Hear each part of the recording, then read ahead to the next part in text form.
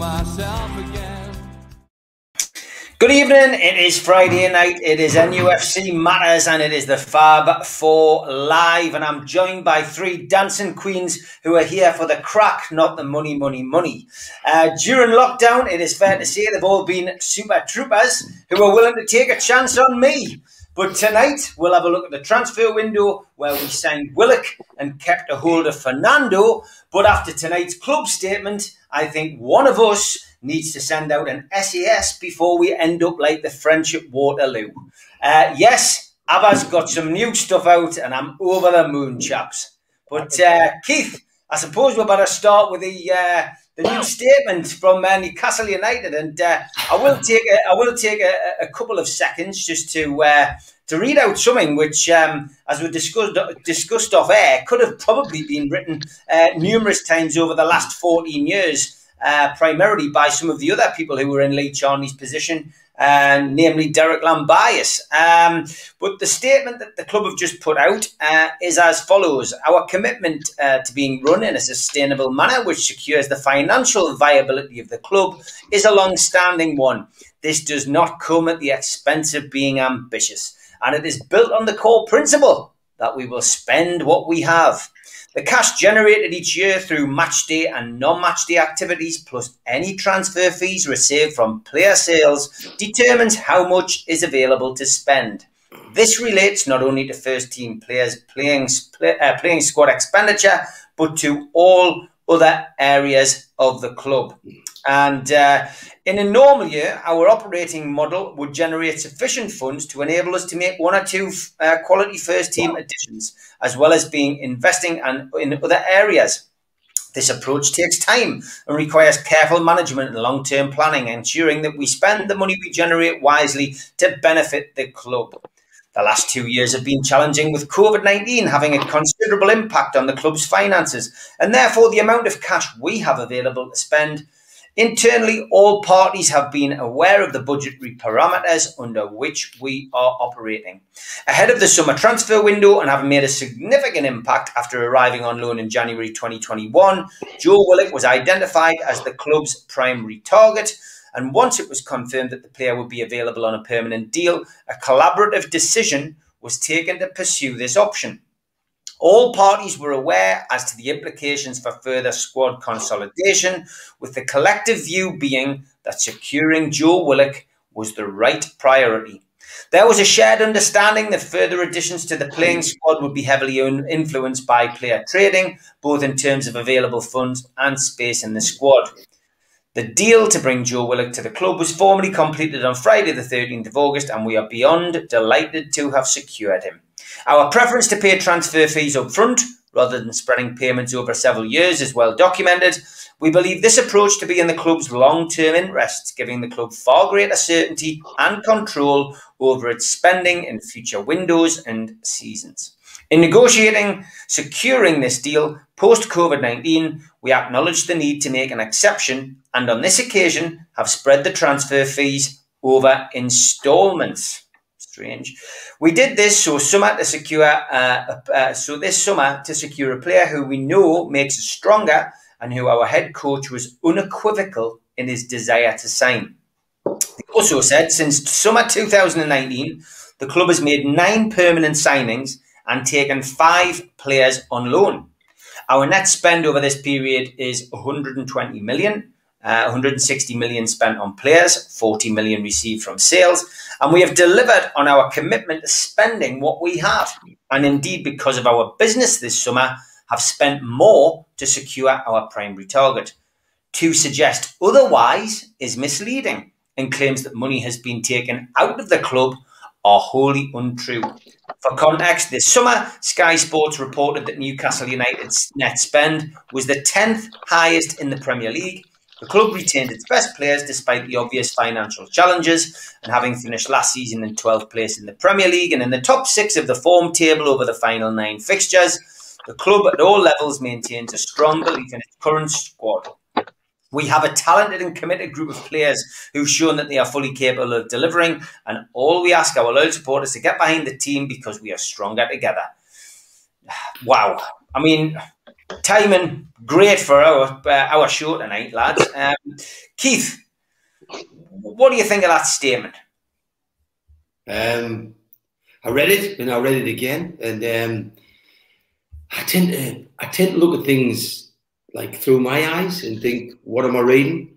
So when I first read it, it read like money was tight, and Bruce wants Willock. We've got you, Willock.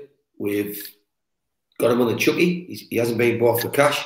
We bought him over terms, and now you've got him. Go and do the work. That's the bloke you wanted to keep us up. So I'm not the biggest fan of Steve Bruce, but it felt like he was being pushed out there and being told, this is what you asked for. This is the player you wanted. We haven't got enough money, so we've had to break our method to get him.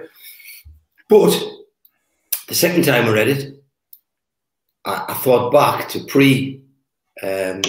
close of the window, and prior to Dubravka being injured, I was pretty certain this season we'd lose to Dubravka, Almiron, and I was certain we'd lose St Maxim. That was my feeling.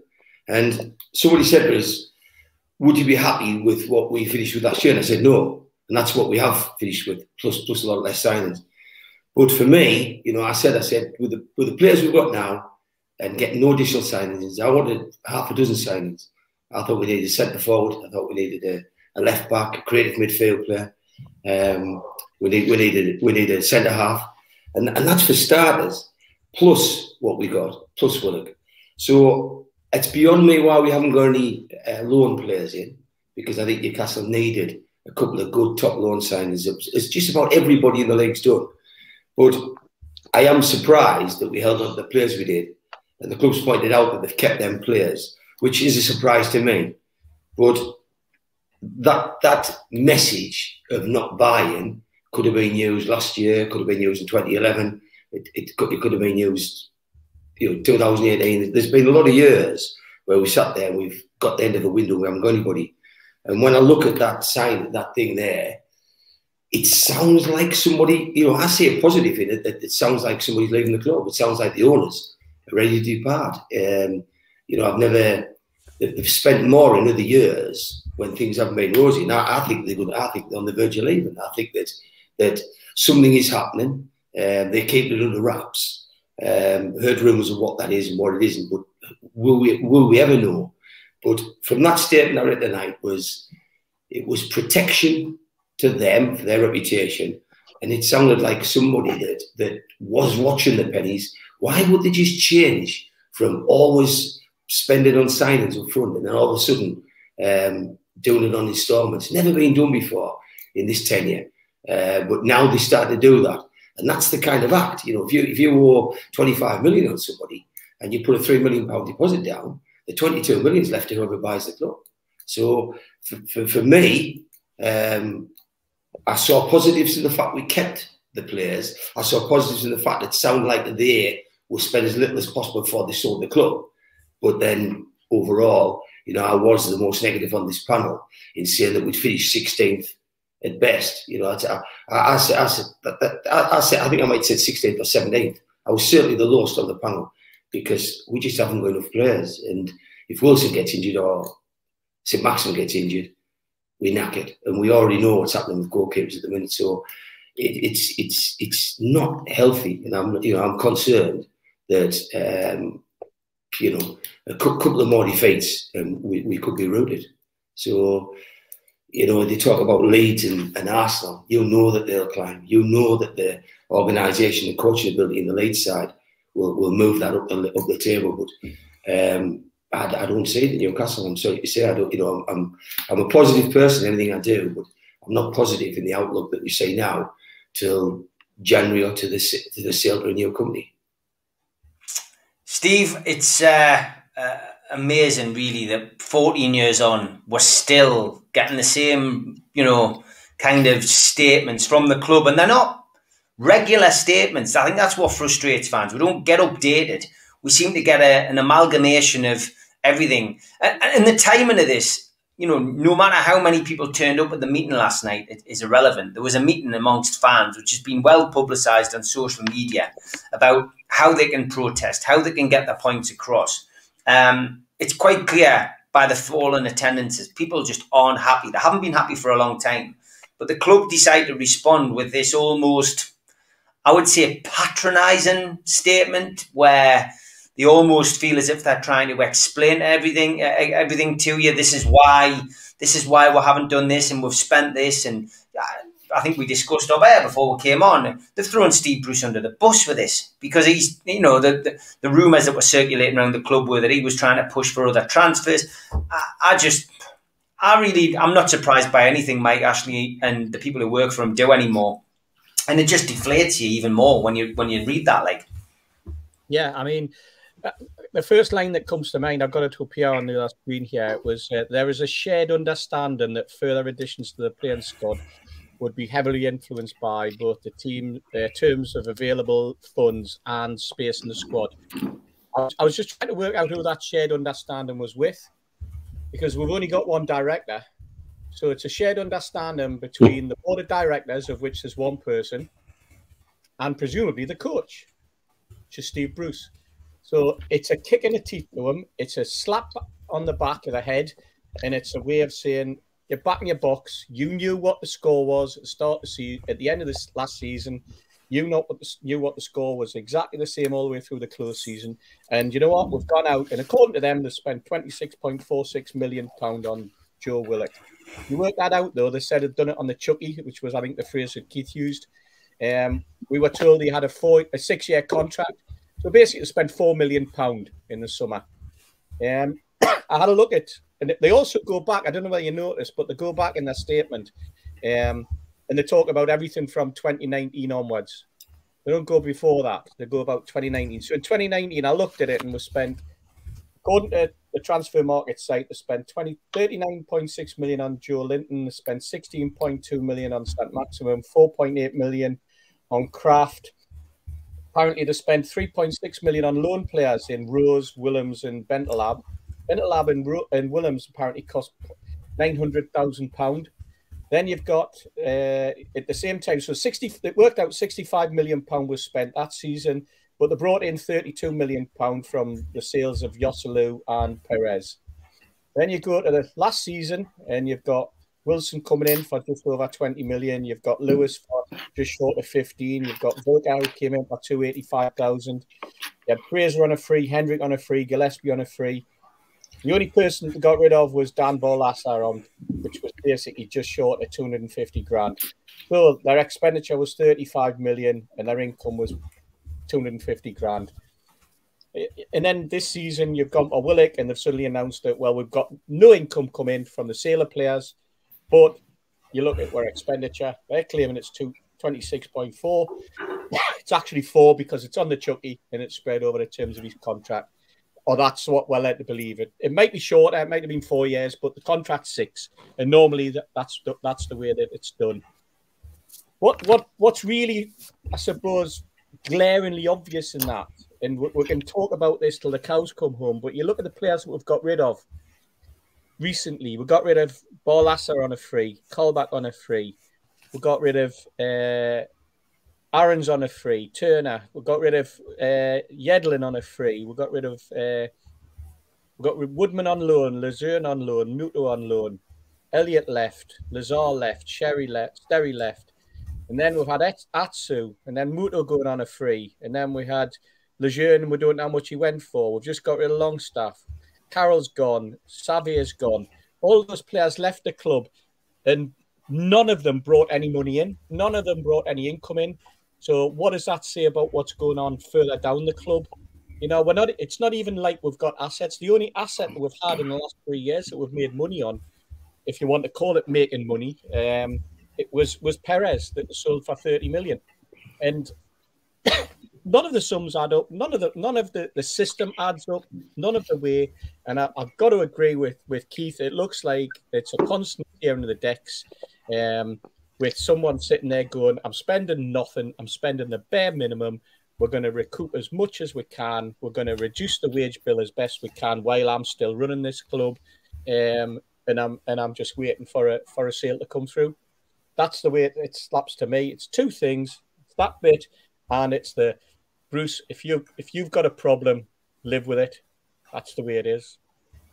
Yeah, Mitch, what a week, man. You know, and just a feeling of malaise. Do you know what I mean? And I think it probably all started after the equaliser had gone in, and Newcastle could have had 3 points last weekend, and it just didn't get any better. There's just fans trying to organise themselves and get themselves together, and we've been there and done it and got the T-shirt. We've done a series on it of 30 years of fans organisations, and take nothing away from the lads at Protest NUFC. They pulled something together last night. There was probably just short of 40 people there. Me and Keith went along. We'll talk about it after this. But, there's just this horrendous feeling of malaise. And it's just like they haven't read the room properly. Newcastle have just come out and, they haven't really thought about what they were going to say. And I'm sure they do sit there. I'm sure Lee Marshall sits there with, Lee Charnley. And they clearly speak to Justin Barnes and Mike Ashley and whoever else. But I just don't know. There's an arrogance in it, and people have agreed when I said patronising. It's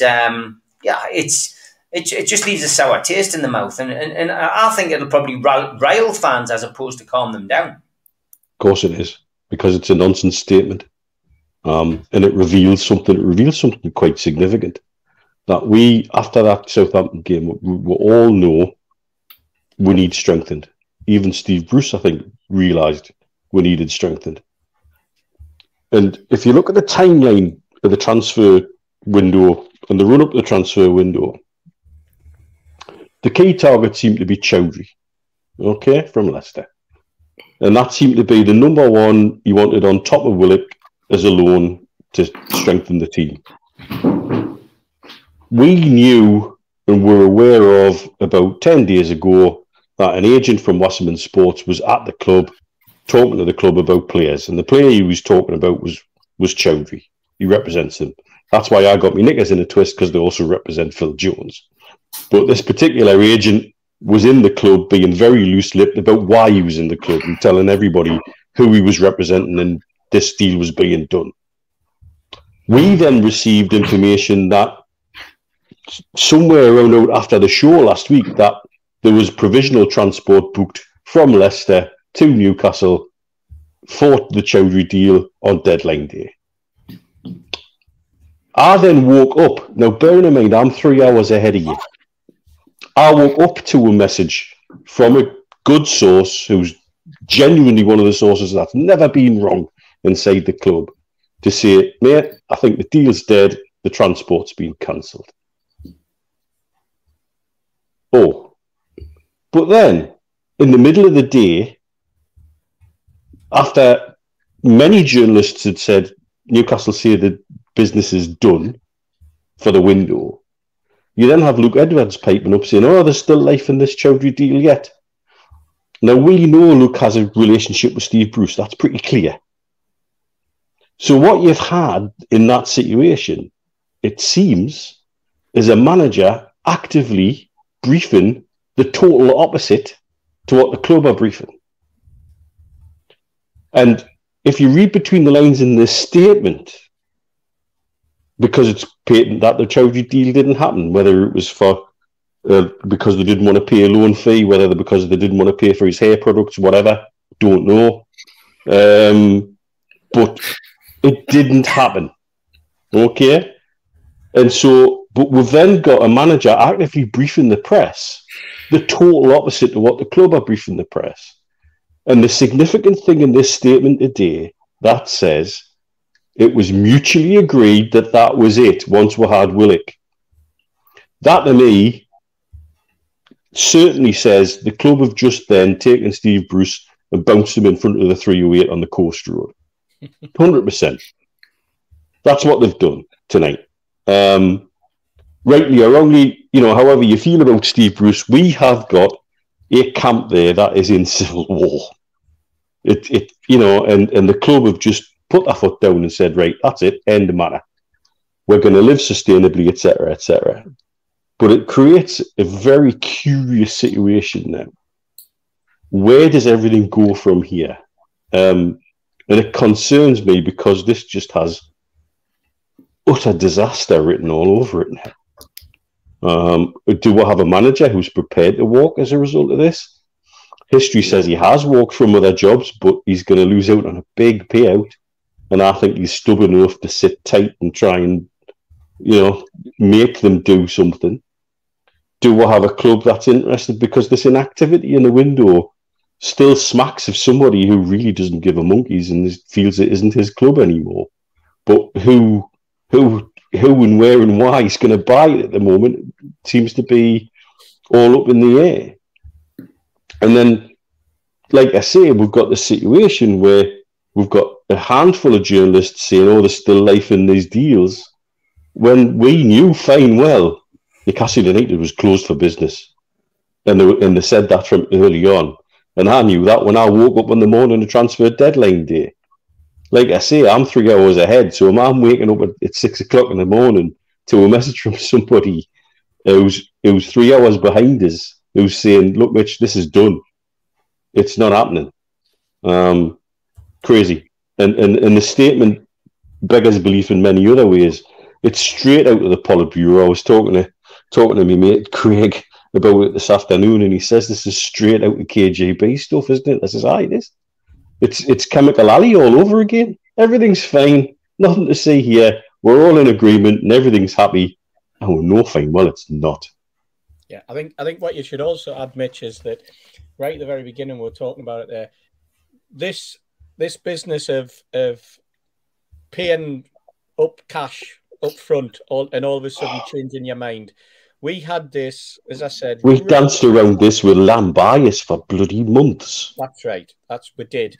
And if you remember the statement, the very first time we sat in front of him with all the lads from NUSC, excuse me, and we sat there and we said, the first lines he came out with was, Mike doesn't like to go into debt. Debt, yeah. And then we said, so is that why you paid off the £58 million in the mortgage? Is that why you paid off the £30 million in the overdraft? And is that why you paid off the £29 million that you owed to other football clubs? And he said yes. And we said, and is that why you've given Manchester City, now the richest football club probably in the world, you've given them probably what at the time, and Shea Given was one of the best goalkeepers in the world, you've given him for 7.5 million on the hoof, if you like. So look, he said yes, and what he said was, what we insinuated from what was, Mike loves other people to be indebted to him. To him, yeah. To him. So all the clubs that we've sold players to, we cash flow that money in over a period of time, over the length of the contract. So Perez goes for 30 million on a 4-year contract, and we get 7.5 million for 4 years in a row coming from Leicester. And that's the way that he cash flows, just like he does with his shops. That's the sort of deal he does. But he doesn't want to be beholden to other football clubs. So again, it was talking about the fans forum meetings back in 2016, 2017, where Johnny said, if the needs be, we would change our policy, but it would be very, very rare that we would do so. But we would consider it, because at the time people were saying, you're saying you've got no money, but you could get someone and you could be paying on the drip, for the want of a better phrase. Steve, we've sat with people in football. We've sat and talked with a lot of people in football, at the business end of football, who all say in an ideal world where FFP is properly applied, this concept that Ashley and Lambias had actually makes sense. Yeah. It puts you top of the balance league, and we all know we are top of the balance league.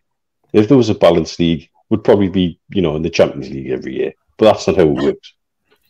And we now know, in the aftermath of COVID, seeing what PSG are getting away with at the moment, that FFP never was, and never will be, and never, ever, ever, ever will be again applied in any way, shape, or form in any kind of proper manner.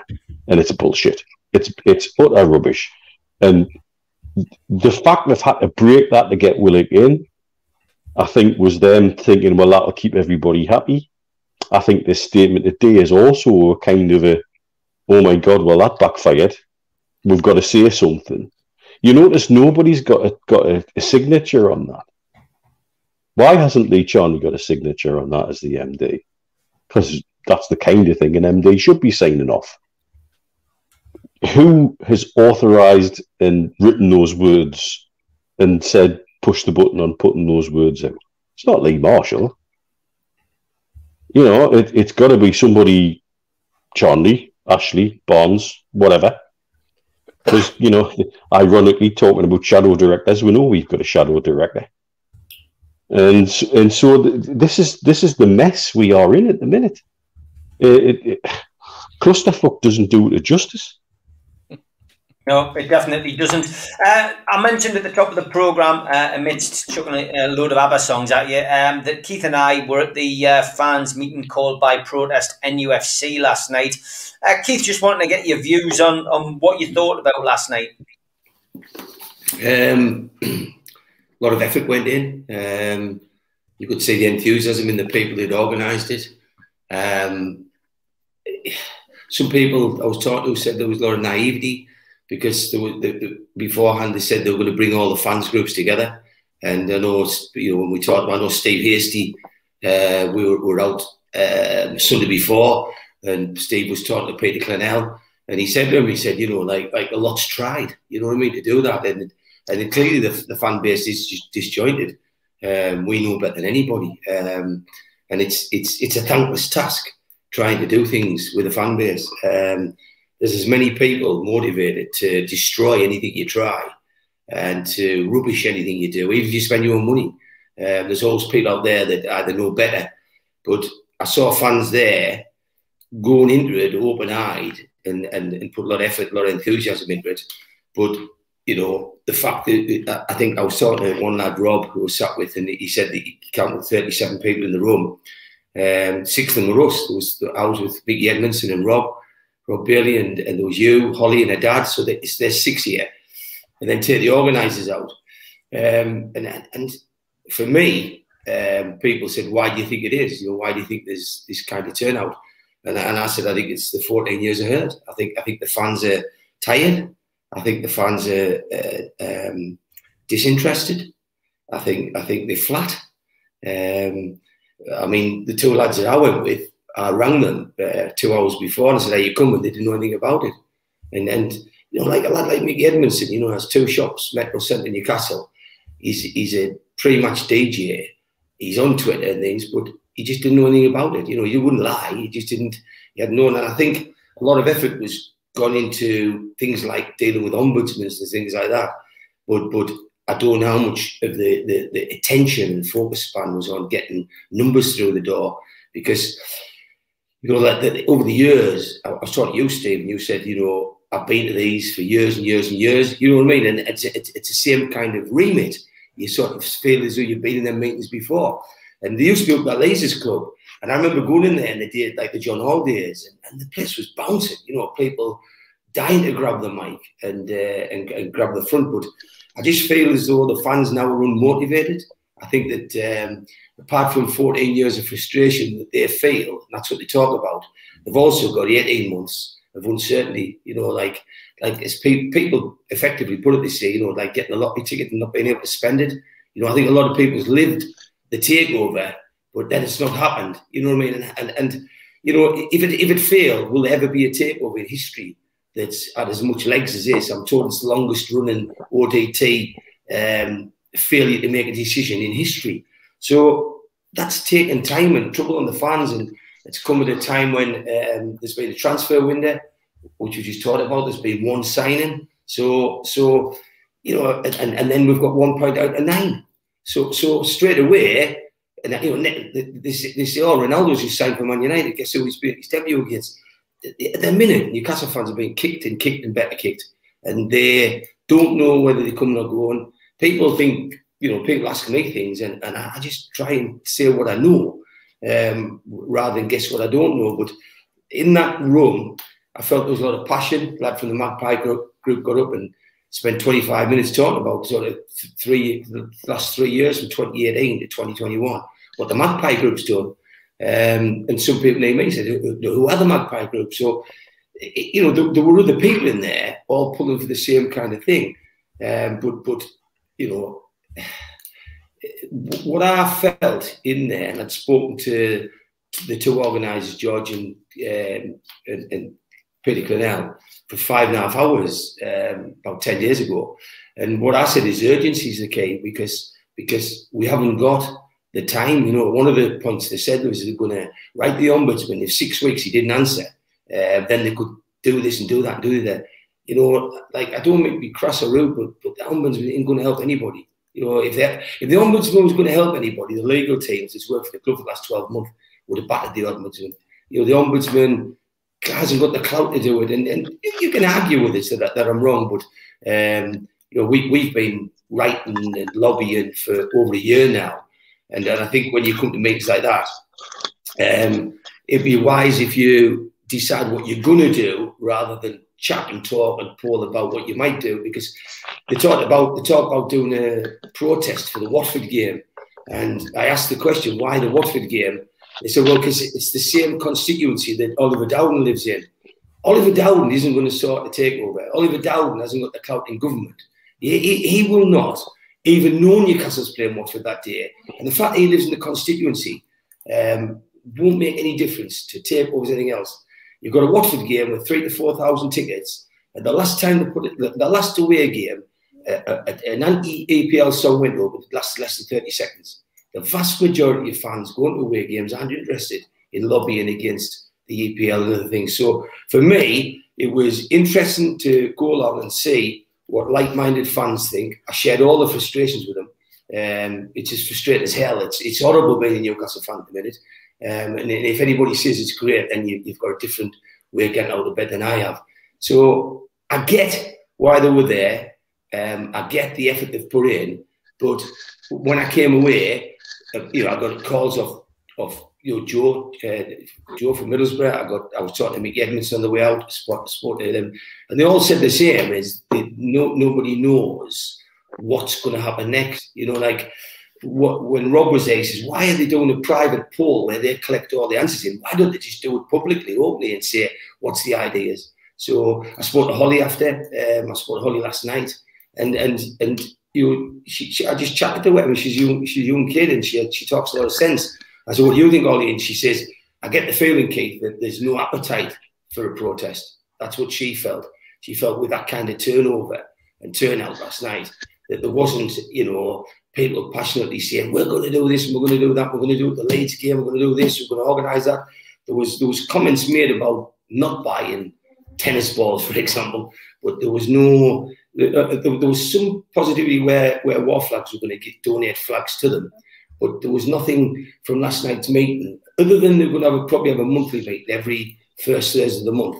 But there was nothing where the people I spoke to, I spoke to 4 people in the pub, came away with a directive where they said, oh, we're all going to join in and we're going to do that, and it starts today and this is how it's going to happen. And I know these lads wanted to get opinions in, which is common sense. But it's the urgency that troubles me. I think that that whilst the court, I believe the consortium is still there, I think it's by a thread.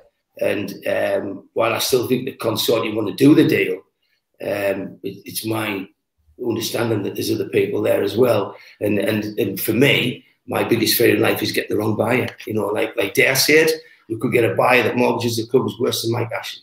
So be careful what you wish for. Yeah, Tom Lynch was there last night as well. Tom, another stalwart in fans demonstrations, you know, meetings, whatever you want to call them. And he says there was no resolution from the meeting, which is true. Look, I was there as well last night. I back up Keith what he says. Well presented. I thought Peter and the lads did a great job. You know, that obviously beset a little bit with technical difficulties at the outset, but all spoke well on the microphone. You know, had an agenda and went, you know, worked their way through it. Got a couple of speakers up, aka David Cresswell from the Magpie Group. And, you know, I believe when I left that Chris Heron got up, who's a newly appointed member of NUST. I'd already left by then. I think the thing to learn from those meetings, from the guys' point of view, is that was a sounding board, maybe a chance to introduce themselves to those who turned up. I think if they're going to do another meeting, it needs to be more structured. It needs to be shorter. People give up their time to go to these things. You can do in 1 hour what some people try to do in 2 and 3. Some people don't want a social. They just want to go hear what the plan is and get cracking. But in the grand principle of things, grand scheme of things, I think Holly's right. I just don't think there's an appetite. And I've had inboxes, stuff which people certainly wouldn't want to share on a public forum on Twitter from people who are suggesting more sterner activity, shall we say. Other people with a softly approach. Some people want to write letters. Some people want to chuck tennis balls. Some people want to do a lot more than that. And there is an appetite, but there's no direction. And I think I've just put the link into the chat there from one of the programs that we did for Newcastle Disunited. And I think that is ultimately always going to be the problem. We've got a supporters trust which has a great big membership, but we know that they certainly these days won't push for any kind of action which is going to potentially bring bad publicity onto the trust or whatever. They're not going to support anything like that. Fair enough.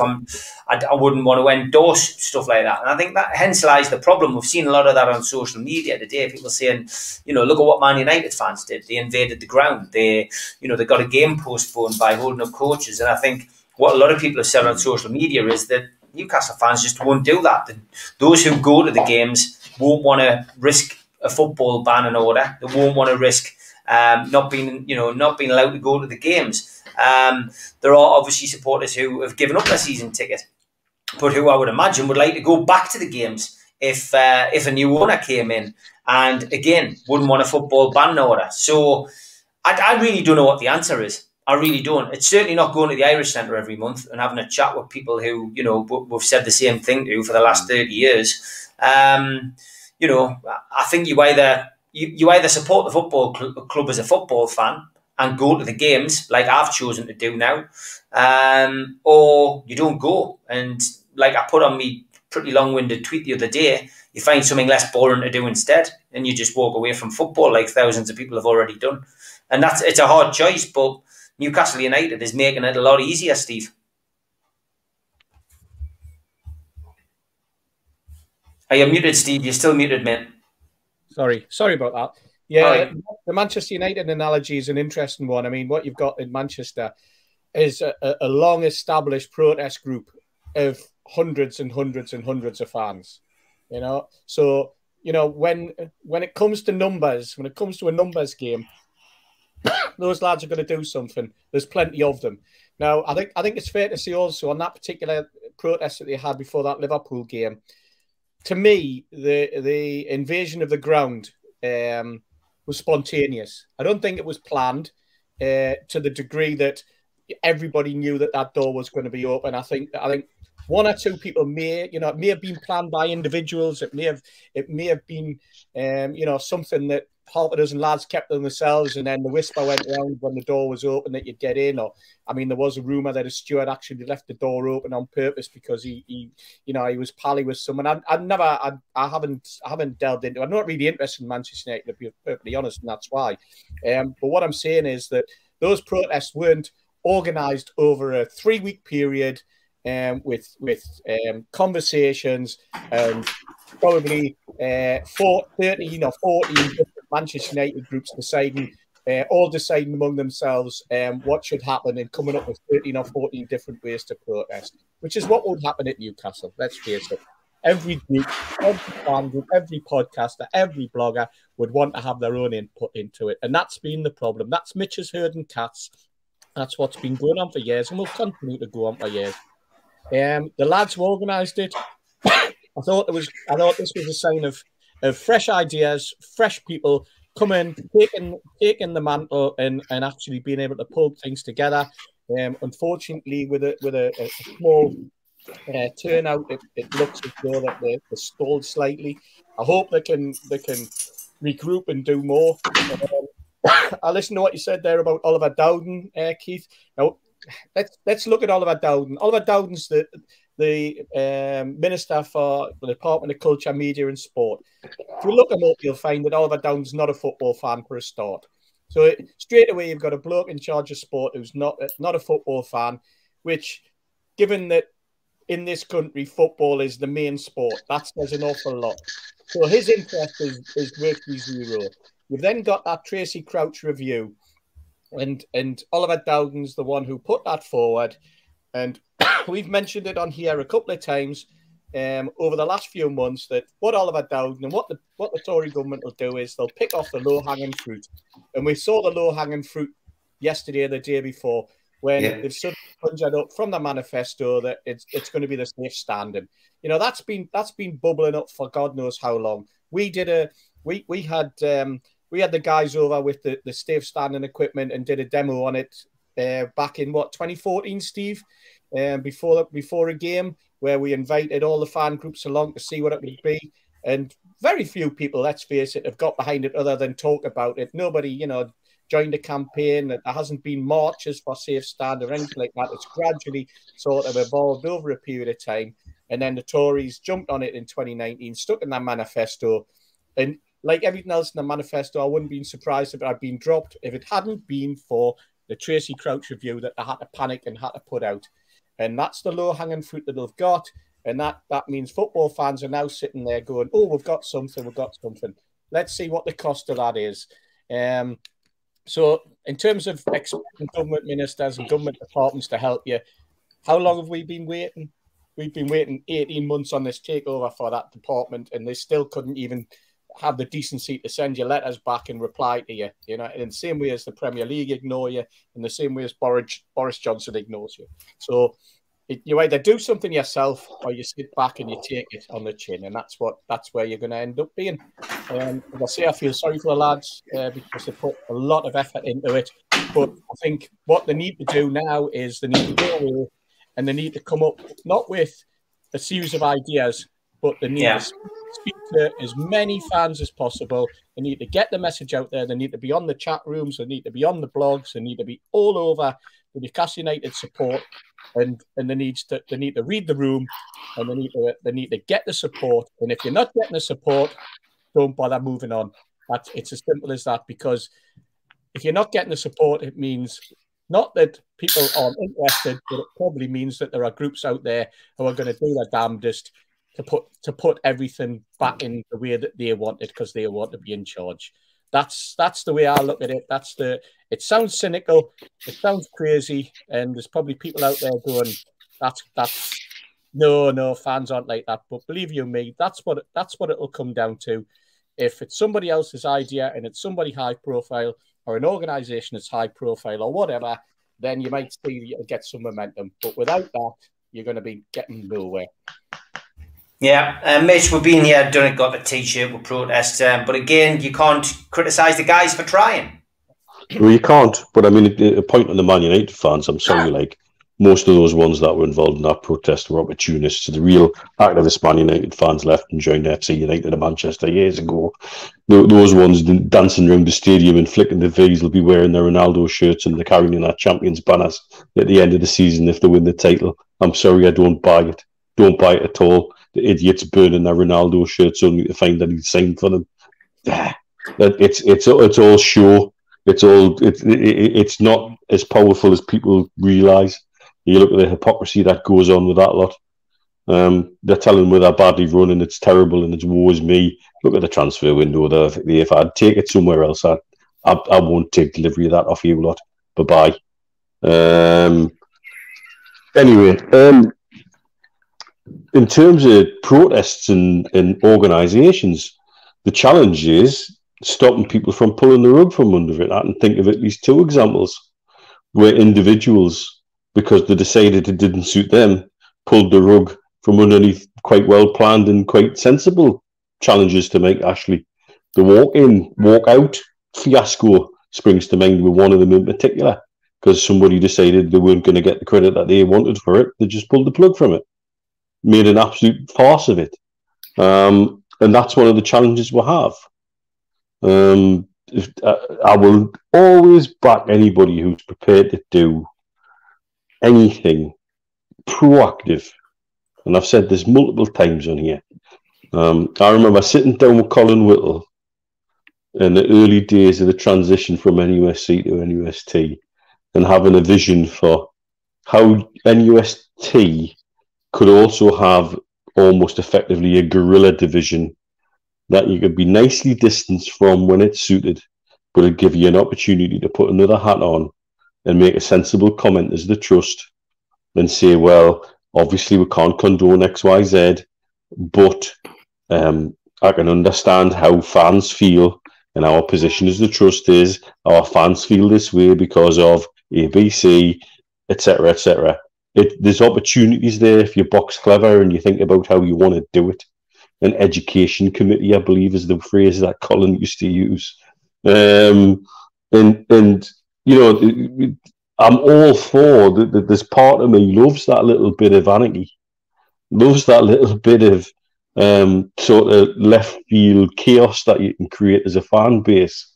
If you were to, for example, everybody was to go into a branch of Sports Direct, pick up an item off the shelf and sit down and fill every store with people sitting down crossed legs with an item that they've picked up. Can you imagine the chaos that would create? And the message that would get across. But you can't coordinate stuff like that. So coordinating something in the ground becomes even harder. My concern has always been, and I think I've said this multiple times on here, the opposite of love isn't hate. Love and hate are two sides of the same coin. The opposite of love is apathy. And that's what I see right now. And I've seen it for months. There's a genuine apathy. It's almost like Stockholm syndrome with the club and with the hierarchy of the club. And with what it's becoming now paralysis by analysis. Everybody's having so many different ideas that we can't do anything.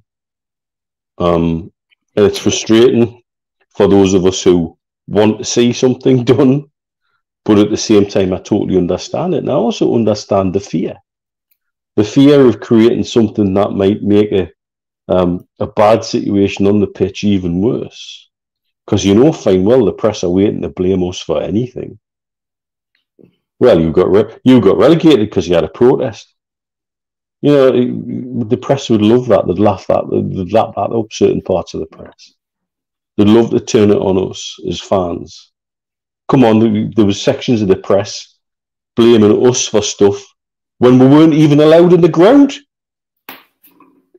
But equally, Mitch, if we go down, or if we in the bottom 5 for the next few months and we do nothing, then the argument's got to come the other way that yes, you know, why should we let the press dictate what we do? I would agree with you there, Keith. But the challenge is then we're already right up there in the shit. Oh, and a bit more on when we tip to us. Aye, exactly. And so this is the dilemma. This is the crossroads we're at the moment as a fan base, as a club. Obviously, from today's statement, all is not well in the state of Denmark, as it were.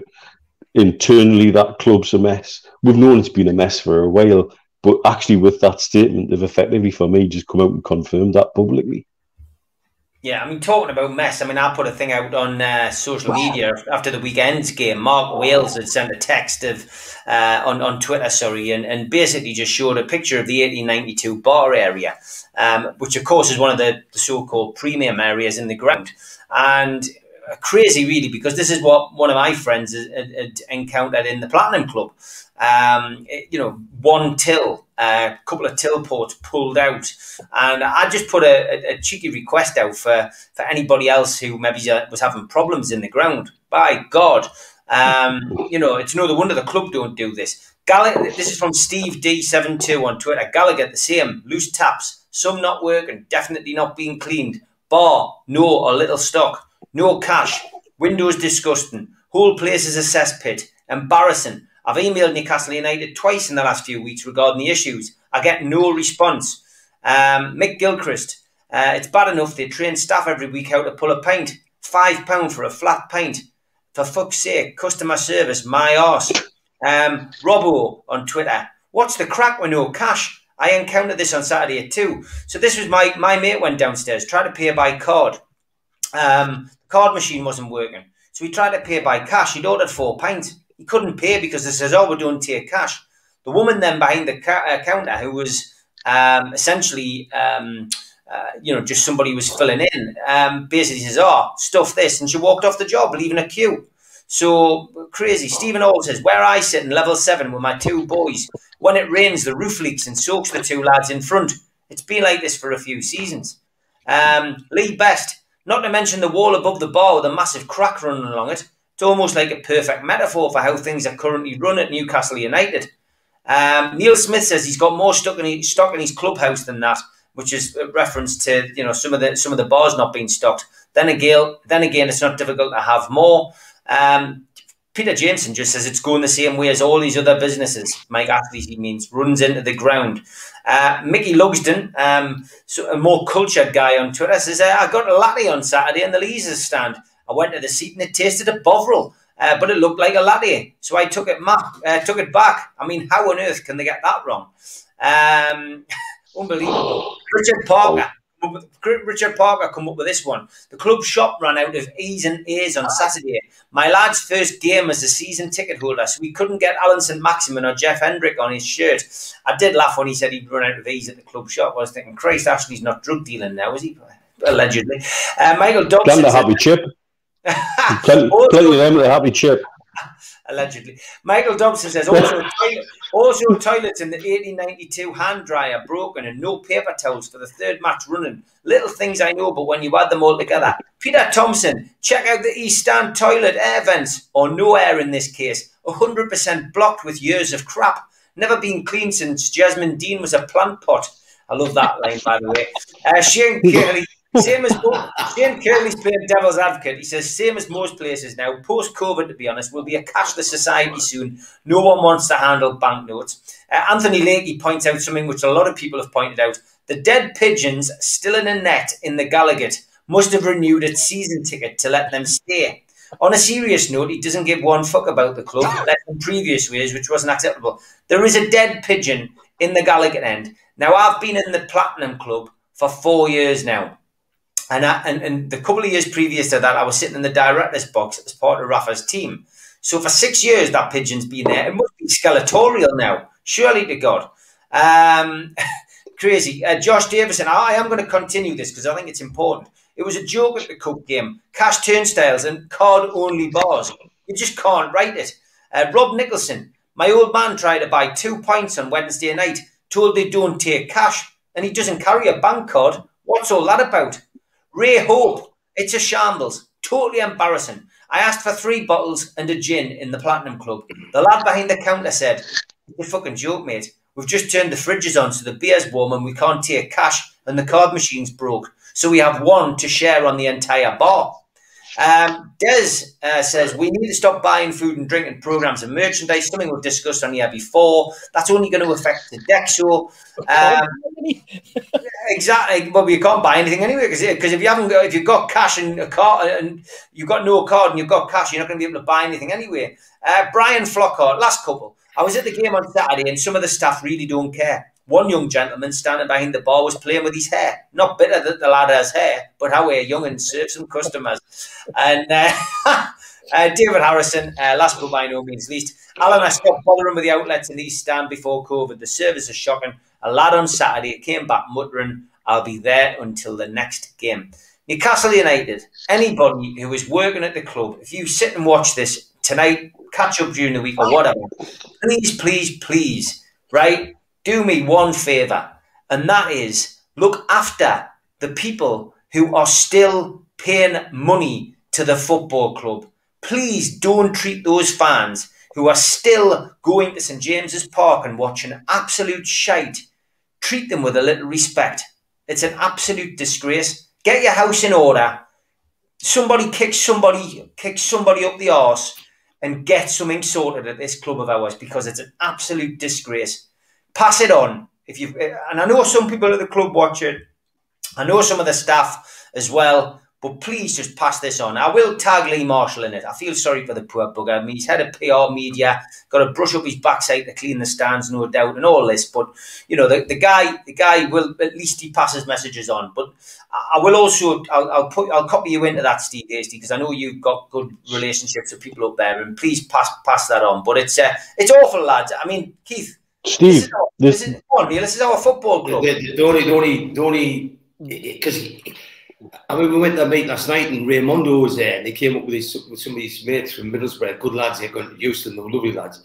And he passed his mobile phone over and showed to me Rob Bailey and Mickey Edmondson, and we were like looking at it, and it says it was photographs of like in the John Hall, and then there was holes in the roof, but they weren't like 6 inches square. They were like 2.5 foot square holes, and there was like plasterboards hanging down, and there was pictures.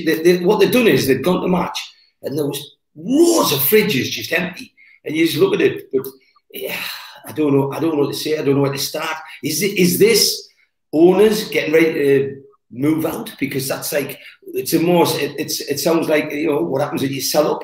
Is that happening? But the only thing I'll say on a light-hearted note is the young'uns who didn't get the E's on their shirts. In years to come, kids, you'll be a lot happier that you didn't get a Hendrick or a Shelby shirt. Trust me. Yeah, I mean, Steve Hasty, you know, you've sat on many committees. You know, you were on the fans forum before it was disbanded. These are the kind of issues which, of course, the fans forum, which some fan groups didn't want, could have sorted out. Certainly could have, you know, taken these issues to the club. But when you have that breakdown between the supporters and the club, we don't get a chance to air these things, and at least you would have been able to take these to the relevant departments. That's right. You'd be able to email them. You'd have been able to ring them up. You'd have been able to make it formal at the meetings that they had. I mean, I know people will now turn around and go, but they only had 2 a year, or they only had 3 a year, or whatever. That's not the point. It's the fact that you got the opportunity to be sitting there in front of executives of the club, whether it was the person who looked after the maintenance, whether it was the person who looked after the ticketing, the person who looked after the security, whether it was the MD, and in some instances, even one of on a couple of occasions, we even had the head coach, and you got the opportunity to tell them what was going wrong, and you got the opportunity to demand that things were put right. And it was kind of, it gets to the point where you have to embarrass them. I said there was something happened the other day, and I said, you know what, I guess Lee Charnley wouldn't even know half of this because it doesn't even cross his desk anymore, you know. And if he did find out something, he would, you know, normally in the past move heaven and earth, or say that he would move heaven and earth to get things changed. I think we called those 5 shows that we did Newcastle Disunited. I think this one's going to be known as Newcastle Disconnected, isn't it? That's where we're at. And I think as long as people keep telling us the things that are going wrong on at St James's Park, we'll keep this disconnect going. It could, you know what, Steve, this could turn into a section on its own. You know, we'll talk about rants. This is the best one we've had for a long time from you. Absolutely spot on. And it's a shame that it's had to come from messages from fellow supporters who are feeling so disappointed at the treatment that they're getting, at the service that's being provided, or the lack of service that's being provided. If you got pictures sent in, Steve, if you got these pictures to come in, the ones I saw last night, they're horrific. I mean, you wouldn't think it would be inside the football club, but whoever's in charge of operations, you know, there's somebody who's got that role. They're just not walking around. They're not walking around pre-match, post-match, and doing it. No, I mean, I've just been sent this one on Twitter from Mark. Ah, great! The tickets have arrived for last night's match. Only ordered them last Friday. Yeah. I mean, that's the box office. That's the box office. I mean, this honestly, we are just a club in, and I don't know whether it is anything to do with potential sale of the club. I mean, I'd like to think you were right, but it's just the images. And I mean, obviously, when I put out a call, the images that I was sent in. I mean, there's the bar. That was one of the pictures I saw last night. That is the bar at half time. I mean, it's horrendous. That's the only till in bar 1892. Look at the fridges, man. There's nothing in them. There's absolutely nothing in them. I mean, it's becoming one person behind the bar. When have you ever known one person work behind a bar? Anywhere. it's crazy. Not at a football ground anyway. You know, even the lower league clubs like Sunderland have more than one person behind the bar. But how can we run out of vowels? It's not Countdown. It's not Scrabble. It's the club shop. How are you? It's not like they're competing for the vowels. Fuck's sakes. Absolutely. That bar, I know that bar because I used to sit in 1892. And that's the little bar down the far end. Yeah. And that was the place you would go because the main bar used to get absolutely rammed. But you could get down there and it was usually no problem. But I look at that and I just think this is the inevitable extrapolation of what we went through as a group. I've told this story a couple of times. There was 14 who originally had tickets together in bar 1892.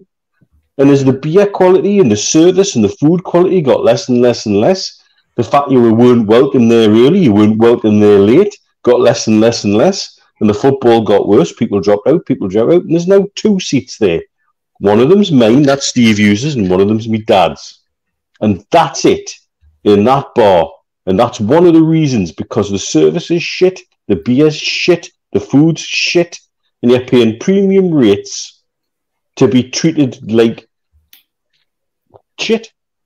Yeah, Belly couldn't even get a drink of pop 5 minutes after the second half kicked off. I mean, this is ridiculous. It really is. Don't go for a shit, Mitch, otherwise because there might be no paper. Mitch has actually got to get some kind of drink now. He's right. He's seen a lucky likeys. That's what he said, lucky likeys. Over 600 watching at this current moment in time. As I've always said, we never, ever take you lot for granted. Thanks for joining us, and I know you all love a live. And we have got the unveiling of not one, but possibly 2 new regular features. And I know you like what your regular features. Yeah, I haven't even told the lads. But a big shout out to Spider VPN, Google Spider VPN. Steve Hastings had to use these this week. Well, Google Spider VPN, they come up at the top of your search list. And they stop people hacking your phone, hacking your accounts, nicking in your photos, stealing your email addresses, whatever. Get on to Spider VPN. They are staying with us throughout the month of September. Big shout out to them. And to Skips and Bins. Telephone 0800 25 45 25 3. Email inquiries at skipsandbins.com. Website www.skipsandbins.com. Easy, contract free and pay as you go waste collection. L&G Family Funeral Directors are with us as well. They're staying with us in September. 01913897245. And last couple of days now for Darren Baldwin Funerals. He's a once-a-year sponsor. Big thank you to him for jumping on board. Let him look after you in your time of need. Local direct cremations available from £1,495. Telephone 01914782730. Email at darren@darrenbaldwinfunerals.co.uk and www.darrenbaldwinfunerals.co.uk. Big shout out to John, who is in the chat, and he's back on his feet. He said he set a date for coming out. That is the Gavin Peacock talking that we're doing. And he's back on, shall we just say, small little jobs. And we'll come to that in a second. But qtechshop.co.uk, the makers of pool tables and snooker tables in Wallsend. He's in the chat. Give him a shout out. And John at Jab Signature, who is busy launching his new boxing range. They make our flyers. If you want to subscribe, hit the subscribe button, which is just next to the Newcastle logo in the bottom right-hand corner. Click subscribe. It's free. Hit the like button, which is the little thumb. Click share to share to your social media. Drop into the comments to speak to like-minded Newcastle fans. Lots of friendly people in the chat. And if you miss us live, then you can always listen to us on iTunes, Spotify, and all your other podcast providers. Tomorrow night, seen a few people scratching their heads. What's going on? Well, it's Newcastle Legends annual talking. It's at the Tyne Theatre. Tickets are off sale now. No tickets can be had. You might be able to buy one or two on the door. And noticed a couple of people trying to sell them online. Slight change. Keith Gillespie's the only one who's missing tomorrow night. So we've got John Anderson, Kevin Scott, Rule Fox, Steve Howie, Liam O'Brien, Darren Peacock, John Beresford, and Supermac. Your compare for tomorrow night is Gibbo. And Joe Allen will be there as well doing the comedy. Doors open for VIPs at 6 o'clock. If you haven't got your tickets, your ticket will be on the box office. Pick your tickets up from the box office from 6 for entry-only tickets. Those who aren't going backstage to meet the VIPs. You just need to turn up at 7:30. Rough running order: Joe Allen comedy 8 o'clock till 8:15, and then Gibbo will start his talking. There is no interval, and we should be finished around about 9:45, 10 o'clock mark. Get into town early. Parking is at a premium. It is obviously Magic Weekend. The bars, of course, will be chock-a-block on the night time as well. So get yourself along. We've got a healthy crowd of about 300 coming tomorrow night. So it'll be plenty of room, plenty of space. It's a cracking venue. Should be a cracking night. And bring your wallet. We do take cards or cash, unlike Newcastle United. And we will be doing a raffle for a couple of signed bits. And there's a couple of shops there with some lovely signed items. So if you're looking for a Shearer or you're looking for a Gaza print, framed or unframed, signed shirts, programs, you name it, we'll have it tomorrow night. So get yourself along. And I'm looking forward to seeing so many of you there tomorrow night. Steve, if the telephone conversation I had with Joe the day is anything to go by, you'd be looking to get him off after 15 minutes, mate. Oh, you're right there. You're right there. He's looking forward to getting on stage, is Joe. And I did mention Gavin Peacock. Get yourself onto NewcastleLegends.com. Click the shop. You can buy tickets for that. And I'm pleased to say Skips and Bins have bought a table. They can't attend, but they are going to give the tickets away to the food bank. So we will be doing something from next week onwards with giveaways for that. I'm going to have a chat with Steve Hasty this week and we'll sort out exactly how we're going to do that. But big thanks to Scott and the lads at Skips and Bins for their generosity once again. And I've just got to give a shout out as well to John Brown, one of our regular viewers, who stopped us in the street. And we had a good chat. And yeah, it was raining. He was a little bit braver than me. But good to see you, John. Nice for you to stop and say hello. And always good to see people who like to watch the show and have a chat about the show when we're out and about. Okay, I'm not going to reveal what one of our new topics is, one of our new regular features is going to be, but we're going to go for one of our old ones, and that is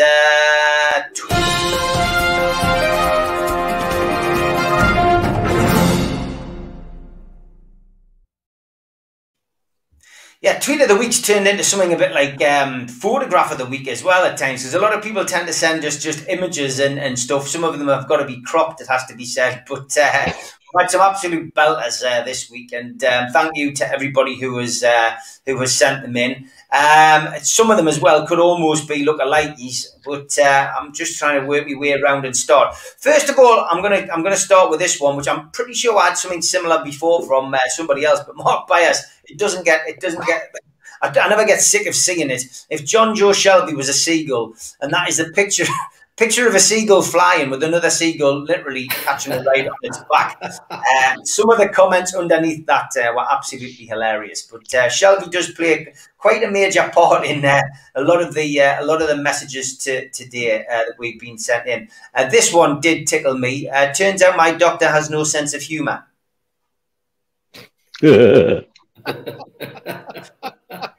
It's the mini stool in there. I did quite like that one. Again, I can't remember who sent this. Now, this ties in with what we did a couple of weeks ago with shirts.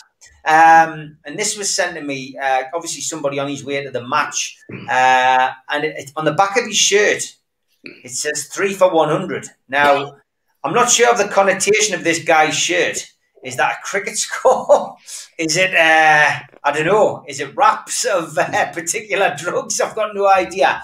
But it could be anything, 3 for 100. If that is you and you've got your shirt on, I'd love to know what it means. But yeah, somebody sent us that in off the back of that particular, series we did on the show a couple of weeks ago with weird things on the back of shirts. So thank you for that. It looks like Newcastle's trophy bus won't be needed again this season, Steve Hasty. Yeah, exactly. Definitely. I did like this one though, Steve. Yes, just another day in paradise. Minus the paradise. That's about sums it up, doesn't it? Yeah, thanks to Magpies for that one. This was a good one from Paul Oxley. He just says, take me back to when I first wore these in the 90s. Cole and Beardsley, proper NUFC legends. Not bad shirts either. Proper exciting times back then. Will we ever see that again? Hashtag NUFC, hashtag take me back, and hashtag 90s. I guess one of the most famous or infamous pictures that's been seen this week is probably this one. with so many references to that, Steve.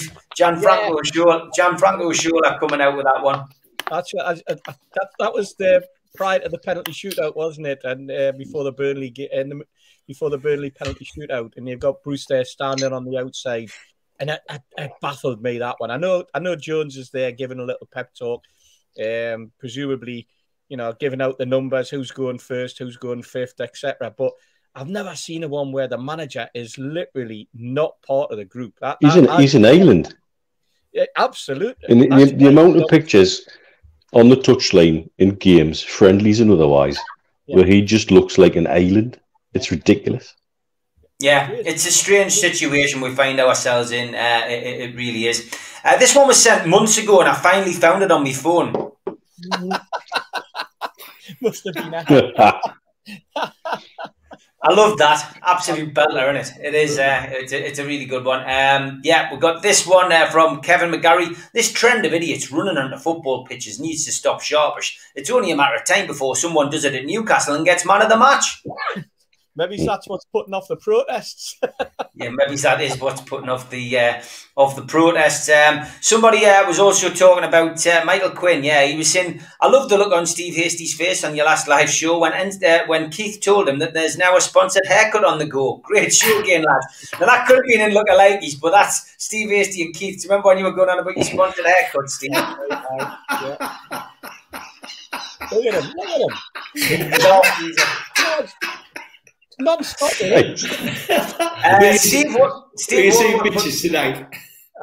Walwood put this one up a few weeks ago, actually, during the Euros. And again, I found this on my phone. When you've got football at 5 and Aladdin pantomime rehearsals at 7, look at the pants. Absolutely brilliant. There was some good ones. This one as well, Steve. Yes. I've just knocked my Sports Direct mug over. The house is completely flooded. Yeah, I did like that one. Good to see Fire and Skill. We always like to get him and his dogs on. He was on a bit of a tour around St James's this week, so he had the lads looking up at Ward Jackie. Good to see you still out and about walking, mate. I'll have to catch up with you soon. Dr. Squat Pump. This was a good one, Steve. Yeah, just discovered that while a lot of people are social butterflies at weddings and other functions, I'm a social Steve Bruce hanging around the fringes of the action. No effing idea what the F is going on. That was a classic. Brilliant. Andrew on Instagram, he's a master of digging out photographs I haven't seen, and I just thought this was quite relevant after that hideous photo was showed on my last live show of that building going up behind the Strawberry. I mean, there's the Strawberry in all its glory on its own, and the Gallagher, as we all knew it, where hot piss used to stream down your leg from behind. Used to storm through the toilets and splash up all your jeans, so you ruined your night out. But yeah, I mean, just a great photo from yesteryear there. Nicholas, who's one of our regulars, I did laugh at this, Nick. Honker juice at the big market in my day, like a magic potion. Did any of you wear that aftershave? Not that one, no. I think we were all into Juke by then. I think I've told you the story about the Juke down at the Charity Shield game. Or maybe that's a story for another day. Yeah, all right, good stuff. We got this one from John. Tweet to Keith, Mitch, Supermac and Gibbo, Steve and the Shield Gazette. I think he means Liam. I followed Newcastle United over 70 years, and I can never imagine the Gallagher then shouting, "Give us a wave, Bruce." My opinion is some infiltrators have been bought to help Steve Bruce fan boost his setup. So thanks for that, John. I know he's a regular viewer. I've got to be honest, I think it's slightly tongue-in-cheek when people are asking Steve Bruce to give him a wave, but I get your sentiment. This one was a good one, Steve. Yes, this is was it Dan Jr., 1987. He's got, whoa. What the bejesus is going on here? New Wolves manager has changed their way of playing in the space of 2 months or so, making them more expansive. Does he not understand changes can't be made until into your 3rd season in charge? Because that's what Brucey says. Exactly, they're sitting top of the league, aren't they? Yeah, crazy. What's the point of tyres when the wheels fell off 14 years ago, said Tony Anderson. Oh, very direct. Well done, Tony. Yeah, I did like that one. That had me chuckling this week. Laura Toby Elliott had an encounter with John Joe Shelby. Just seen Shelby on Moor Farm roundabout. His calf seemed fine as he absolutely floored it to overtake me. Well done. Well done. Yeah, I did like that. This was another good one about Brucey, Steve. Yes, this is Ronan Banerjee. Remember, you're not allowed to moan. Steve Bruce is doing a great job. Ashley saved the club. The problem with Newcastle United FC is that we all demand Champions League football. You have to be grateful and not ask where the money, £500 million in TV deals for starters, has gone. Ronan, you've had your answer today. There's been a statement come out, mate. Yeah, there has. Zizom, thank you. She says that Zara, she goes, possibly Steve Braith's best catchphrase, this was the other week, since his vexations to my soul. Yeah, it's one I use quite regularly, that one. Another layer of depression in the Newcastle United lasagna. Yeah, it's all right. I tickled myself with that one, I've got to be perfectly honest. It was off the cuff, which, as you know, this show is. Ian McGeary sent this as well. Great to be back on an away end today. Shame it was the worst away seat in the Premier League. First pick sat down, the second one stood up. Couldn't see the game at all. Right. Probably the best thing when you're following Newcastle United these days, that you can't actually see the game. Another one for you, Steve. Yes, this is Jordan Cronin. He says, common sense tells you that Mike Ashley had a choice this summer. Back his under fire head coach or sack him. In the end, he did neither. Say what you want about Steve Bruce's managerial capacity, but there's no denying that he's been hung out to dry. What a mess. And you know what, Jordan, he was hung out to dry again today. Yeah, he was. This didn't quite make the lookalikes, but I did laugh at it from NUFC News 24. He says, what's Paddy Conroy doing, Steve Braith? Yes, exactly. What is Paddy Conroy doing? Right. Keeping some rather unsavoury company in the shed there, it has to be said. And this photo's been doing the rounds. This could be anybody, really. Dale White. It is anybody. It's anybody but who we think it is. That's not Steve Bruce, for God's sake. Yeah, we know. Looks more like me or TC from the Irish Centre, that. It could be anybody. I thought it was Phyllis off Coronation Street. It's hasty, man. Mitch, do we know it's not Steve Bruce? Yes, we know it's not Steve Bruce. There we go. 100%. Final confirmation from NUFC Matters Fab 4 that definitely wasn't Steve Bruce. Thanks for your tweets of the week. We'll keep surfing the internet looking for them, and you keep sending us them. Thanks very much.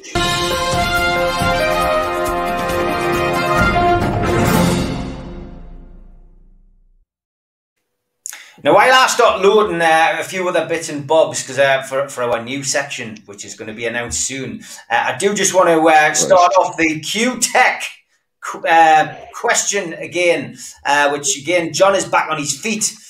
So he has given us a new clue. 126 career goals is the first question. So write it down. There's going to be another 3 weeks of that. And then the prize is 2 tickets to see Newcastle United play Tottenham Hotspur. That is your prize. So write that down. 126 career goals. There'll be another clue next week, another clue the week after, and another clue the week after that. Put them all together. We'll have one grand question. And then the first person in the chat who gets the correct answer will be the winner of the 2 tickets, courtesy of qtechshop.co.uk. Big thank you to John for that. And also, the T-shirts are back. And I am going to put a T-shirt out tonight, which is a one-off T-shirt. I will tweet it out after the show. It is a Malcolm MacDonald T-shirt. It is, as I say, a one-off. And if I can just load it and get it on the screen. Q-Tech have made it. There it is. Malcolm coming out of the tunnel. NUFC Matters. And a signature over the top. And it's a one-off T-shirt, that. So get your bids in over the next 7 days and see whether you can raise a few quid for the food bank. So big thanks to John from Q-Tech for doing that as well. Okay, let's switch it round just a tiny bit and just talk about England. Keith, England played last night, World Cup qualifier, obviously away to Hungary. Talk of the town again, really, though, not because of the result, but because of the racism. And again, it's ridiculous, isn't it, that we all have to come back down to that again. You know, going to a country where, bizarrely, that had a ban on home supporters going to games, but that was under UEFA.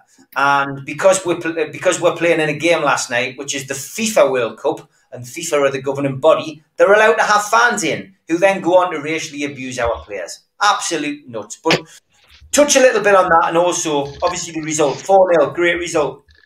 I didn't know it was on. I came out the house. I came out the house centre. Well, I'll tell you what was happening. I thought it was me aftershave because I was sat with Mickey and Rob at the back, and then this is we go on. So they left probably first. So I then went to the loo, come back and sat next to you and Holly, and then I went to the loo again. So I was drinking Diet Coke and rated knots. I was driving. And next thing is I come off the top, you was all gone. I thought, what's this be mate? Like, I was just sat there with Steve and Holly, their dad, and they're all gone. And this bloke says, oh, they've all gone. So I was sat on my own. So I left, I don't know, about 9 o'clock, 7 o'clock start. I thought it had been done by then. And I'd arranged to get back for 9:30. So I called into Rosie's, and I was still talking to Mickey and Rob. And as I stood there, I looked around the telly and I says, who's on? And it was England Hungary, and so I didn't know the game was on. And just as we looked round, the first goal went in. And when I saw the racism, I couldn't get sick of watching that over and over, what the lad from Man City did to the crowd. Because so often people struggle, and so often people are intimidated by it. But I thought his way of fronting up people who racially abuse him was perfect. And I think that you know, they get away with murder. I have no faith in FIFA, UEFA. I think they're all at it. I think what we've seen happening at PSG, you know, they dominate football now, the Qataris. So the whole thing of football stinks for me, and especially at the top level. So FIFA letting them back in the ground, they're like animals. And to do that, you know, 20, 30 years ago was going on, but in 2021, going like that, it's criminal. And it's just, you know, it's just a thing of the past, but it's not over there. And I just thought his answer, his retort was world class. And to stand there and ridicule the crowd, I think it's just what's needed. And I think that's the kind of thing that'll get you know, that'll put the back to kill. I thought it was brilliant. Well done, the lad. He gets a bit of stick in. He got stick when he left Liverpool, but for me, last night he was a world beater. I thought I was proud of what he did. I thought it was brilliant how he belittled a huge section of people like that just by standing up with them. The result, good, but we get results like that, and it puts false hope in that we're going to do things. And then when it comes to the big thing, we don't seem to do it. So I know at the Euros, we were all optimistic towards the end, but it was a good result. I mean, 4-0 can't be knocked, but I don't know. I just think watching England's not like it used to be. You know, even when Sheringham and them played and Shearer and that, it just had something. And there was a period for a lot of years where we had Beasley playing, or Waddle was playing, or Gazza was playing. There was a connection. But we seem alienated for it, and the way things are going at Newcastle, I think we'll be alienated for quite a while. Because you know, if you look at our team, they're not going to give Wilson a game now. So I don't see where our next cap's going to come from. So no. quite dire. Steve, it's not great, is it? Watching England, and I think it comes to something when me and Keith both forgot it was on. Yeah, and you know what? I mean, it didn't help that. In the past, you'd have a game on a Wednesday, and that was it. You know, you only went away for one game. Then all of a sudden, it changed to a Saturday and a Wednesday. Now there's so many games during this break that it seems to start on a like in this period, it's going to start on a Tuesday. Then there's the games on Wednesday. Then there's some games on Thursday because the Euros qualified, got so many countries in. And then England are playing on a Thursday, and then they're probably going to play, I don't know, maybe it's next Sunday or something. So the fixtures are all over the place. It's not the way that it used to be, not the way that you remember. I knew it was on simply because when I was driving back from Glasgow, there was a lot of conversation about the game and about what the lineup would be, and about you know, will it be in the first game after the Euros, and whether there would be any sort of hangover from that. I thought in the first half, I watched the highlights last night. I thought the first half, there's a couple of opportunities where we could have taken the lead. I thought that I wouldn't say it was an even Steven game or an equal, but the second half, I think, you know, they came out in the second half, and obviously some of the things that had happened and some of the comments that had been coming, whether that got them riled or whether they were just a better team all round, I don't know. But you know, once that first goal went in, I mean, it could have been 7 or 8. The chances that some of the players had, in particular Kane, who looked a bit rusty, to be perfectly honest, in front of goal. But I thought that he took the header well, especially when it came off a deflection. I thought their goalkeeper was shocking. I don't know how Rice's shot for the fourth one went in. Quite frankly, I mean, that was a blunder of epic proportions. And I thought there was one other goal that he should have had as well. But you can't knock 4-0 away from home, 12 points out of 12. Looking good for qualifying so far. Fingers crossed that we do make the World Cup. I think you look at the group, and quite frankly, there's nobody there that's going to worry you.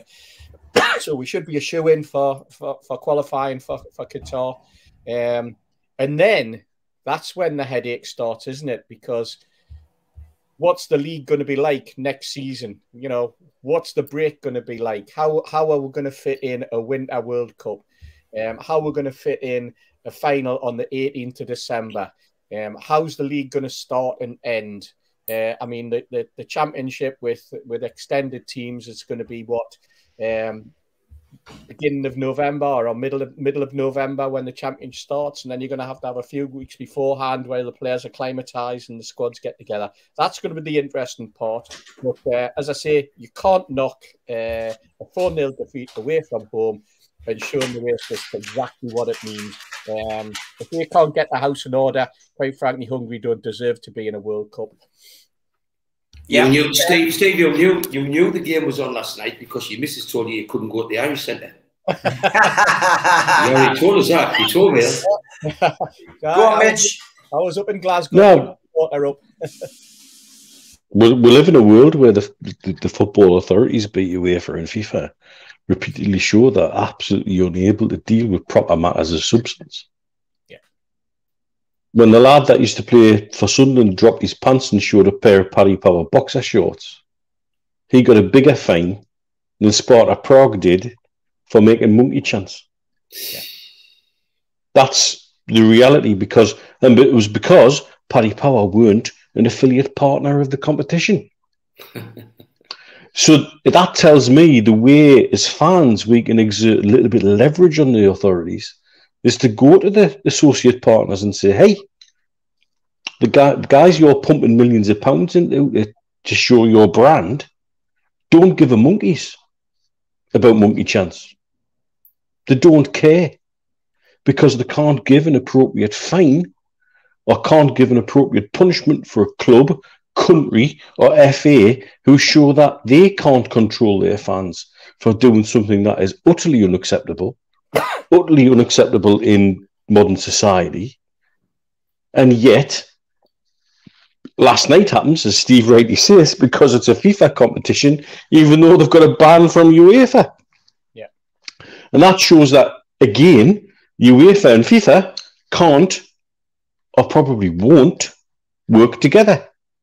Why? Because they've got different interests.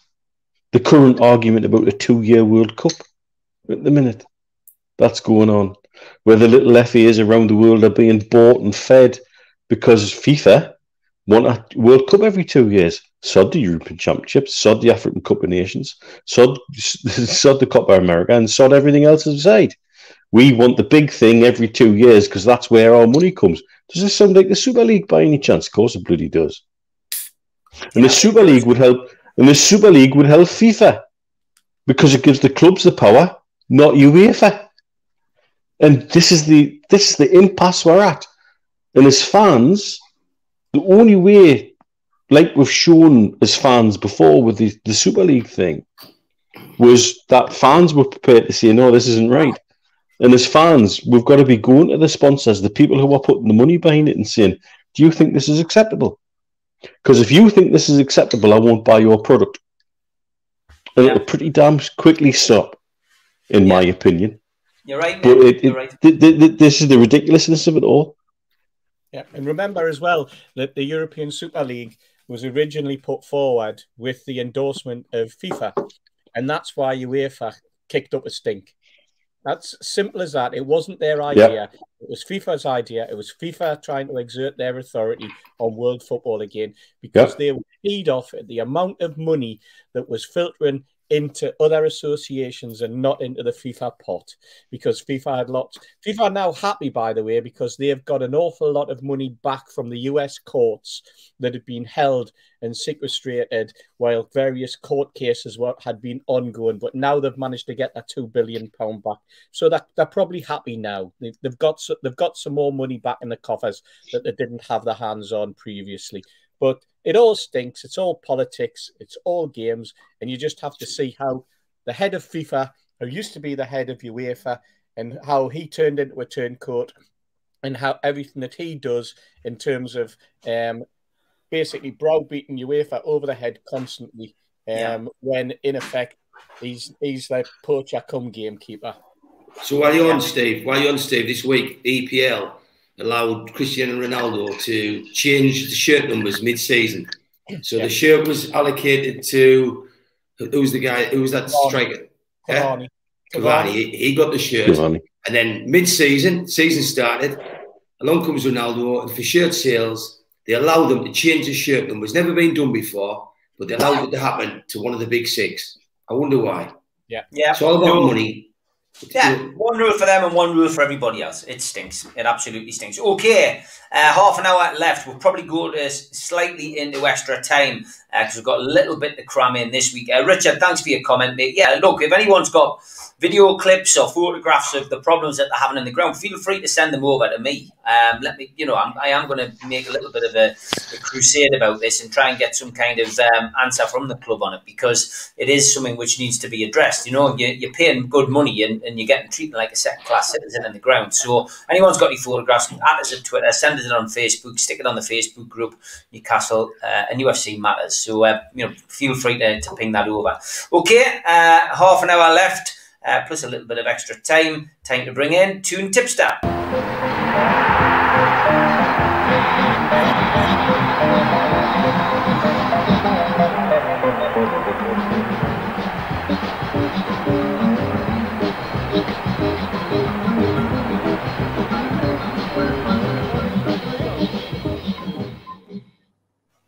Good evening, Joe. How are you? Hello then. All right, lads. Very good, mate. Very good. I've seen more of you than I've seen my family this week, I think. Hi, Joe. Not a bad thing, is it? Mr. Patterson, are you well? I'm good, mate. I'm all the better for seeing you. No Toon games this week. So what you got for us? No, thank God, mate. I've just noticed Q-Tech there giving away 2 tickets for the Tottenham game. You can have mine and all. What a week, eh? What a week. I must apologise before we start. I've been really, really, really busy this week. I haven't seen any news. I've barely been on Twitter. What's been happening, Mitch? No? Good. Anyway, at least the shares in Spider VPN went up. Moving on. I'm moving on as quick as I can. Another massive disappointment on Saturday. And I'm not talking about Lascelles' last-minute tackle. I'm talking about Patterson avoiding buying me a pint again. He's been at the bar less times than I've been live on this show. Absolutely ridiculous. Anyway, the football spoilt a really great day with the Matters crew. I did get a bit worried about Holly, she saw things in that pub that no young lady should have to see. So if you're watching, I hope you're all right, mate. Because of a stressful week, I decided to take myself out for a drive at the weekend just to get away from it all. I thought if I see a nice pub, I might just call in for a lemonade and put the week behind me. What's the matter with you? Sunday. That might have been. Unfortunately, I think there was a problem with my sat-nav. It went absolutely haywire. And I ended up in the middle of Durham. Talk about the hills have eyes. Jesus. Anyway, I pulled up in this pub. I walked in, and sure enough, it was exactly as I expected. There was some old fella on a karaoke machine. Last time I heard a high note like that, the Premier League were threatening to sue him on Christmas Eve. Kevin Keegan was in the corner, unbelievably. And there was a comedian on who was just making up nonsense story after nonsense story. Turned out to be Liam Kennedy. I was made a mug out of this week by Q-Tech. He's really, really offended me with that, by the way. Imagine having to wake up and look at Patterson every morning when you get out of bed. Poor lad. Anyway, highlight of the week, transfer deadline day. I sat there and I waited and I waited. I even stayed up. I asked our mum if I could stay up till 11 o'clock in anticipation. Oh, man, yeah, I asked our mum, please, yeah. Anyway, I was waiting and waiting and waiting. It got to 11:05 and I realised, lads, it wasn't going to happen. I wasn't getting me moved to loaded mag. I'm human. So, looks like I'm stuck here till January. But if you're watching, Daz, give us a ring and I'll see what I can do in January, mate. Thankfully, as you have said, no Newcastle game this weekend, so we're back to international football. Can't wait. I, like you lads, had no idea England was playing, I'll be honest. So, because I'm having a break from the football, I've decided to cheer myself up. I'm getting myself to the Theatre Royal tomorrow night to remind myself how amazing Newcastle United used to be. I'm sure that'll help. And I think if I have to suffer, you lot should try and get yourselves a ticket and get on down to support the night. In terms of the football, ridiculous prices. England face Andorra on Sunday. And of course, they're ridiculous, massive favourites at 1 to 200 to win. The draw's 25 to 1. And if you fancy an away win, you can have 66 to 1. If you want my advice, do not bet on the outright result of this football match. For those who fancy a correct score, I noticed that you have to go up to at least 7-0 before you get the double-figured odds. My favourite bet of over 2.5 goals is a crazy 2 to 25. So don't even bother with that. Kane to score any time and England to win 5-0 was about as good as I could find at 7 to 1. But I'll be leaving the England game well and truly alone. In terms of the food bank, obviously, we got a winner against Southampton, Mr. Hasty, as well. This week, there'll be no Callum Wilson. Obviously, he plays in black and white, so he's never going to play for England. So I've decided if he's going to play to go back to our old mate, Harry Maguire, who done well for us in the summer. He's 7 to 2. Our pot currently stands at 22.50, and if Maguire gets a goal tomorrow, we'll double that. If he doesn't start the game, I'll wait till the teams come out and I'll pick someone there. Anyway, in terms of the Toon Tickle, I've got absolutely no interest whatsoever in international football. So all I've done is I picked the first 20 matches from the international fixtures over the weekend, and I've put money on that every single game is going to have at least 1.5 goals in it. 95 to 1. So if it wins, I'll buy Newcastle United myself. Bet safely, folks. Don't waste your money this weekend. And thank you, gentlemen. Great stuff. You're getting crucified for calling it the Theatre Royal. It's the Time Theatre, man. People think we're sending you to the wrong place. And Spenny says you can see you're stripping your glasses. I'll have a better night than the other one. Great stuff, as always. Thanks for that. And as Joe says, please bet safely. Okay, I think it's time for one of our usual... well, it's just called let Keith laugh at Steve Hasty, I think. But we actually called it.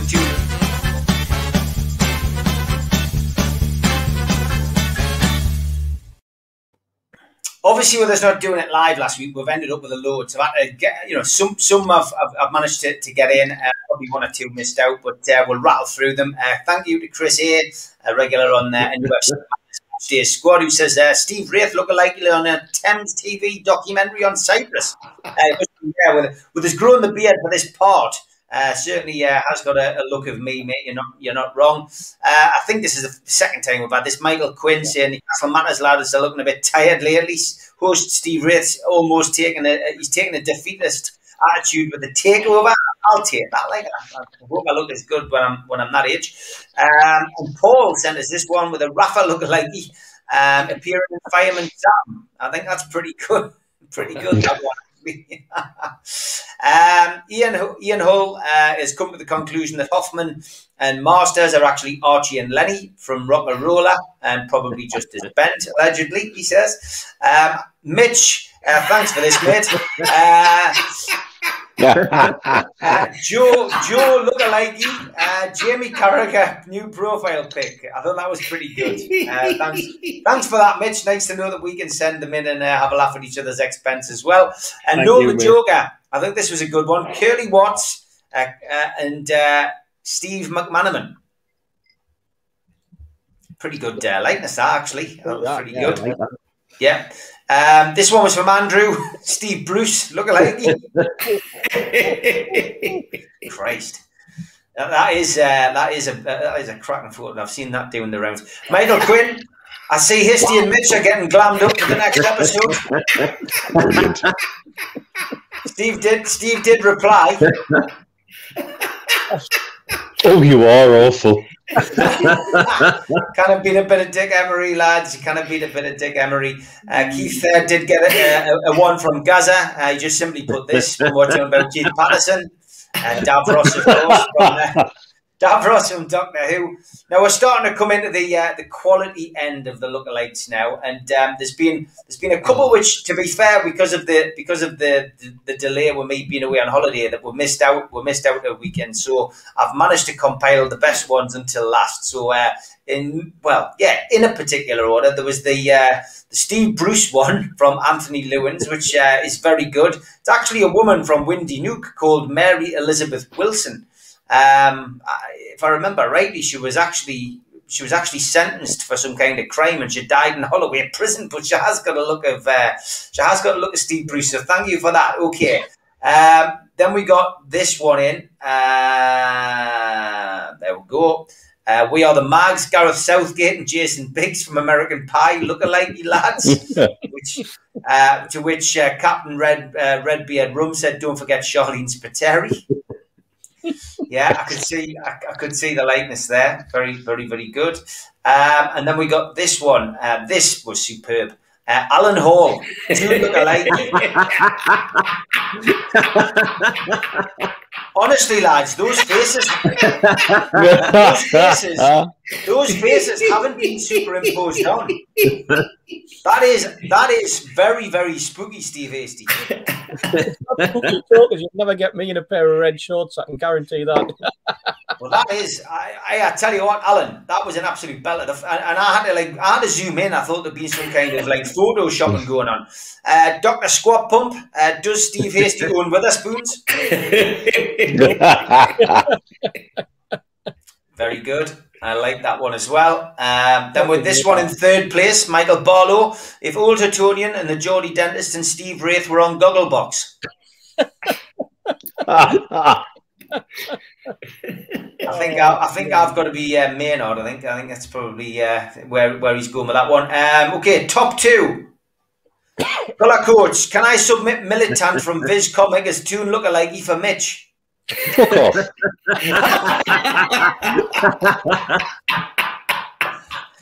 He's not going to be very happy. You're not going to be very happy with this one, either, because this is the winner. Oh dear.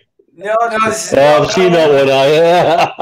Bagpuss himself once said he was asleep just in a saggy old cloth cat, baggy and a bit loose at the seams, but Emily and the Toon Army loved him. Oh. That's Mitch. And of course, Keith, I did manage to squeeze it in, mate, so don't worry. I will let you have a laugh. Here we go. Next to me, lookalike Deirdre Barlow And Neil Mitchell. Brilliant. I used to like her. No, I used to think she was lovely, Dave. Keep them coming in. Tune lookalikes. You know where to send them. Send them to me, Keith, Mitch. Send them to Joe or Steve Hasty. Thanks, guys.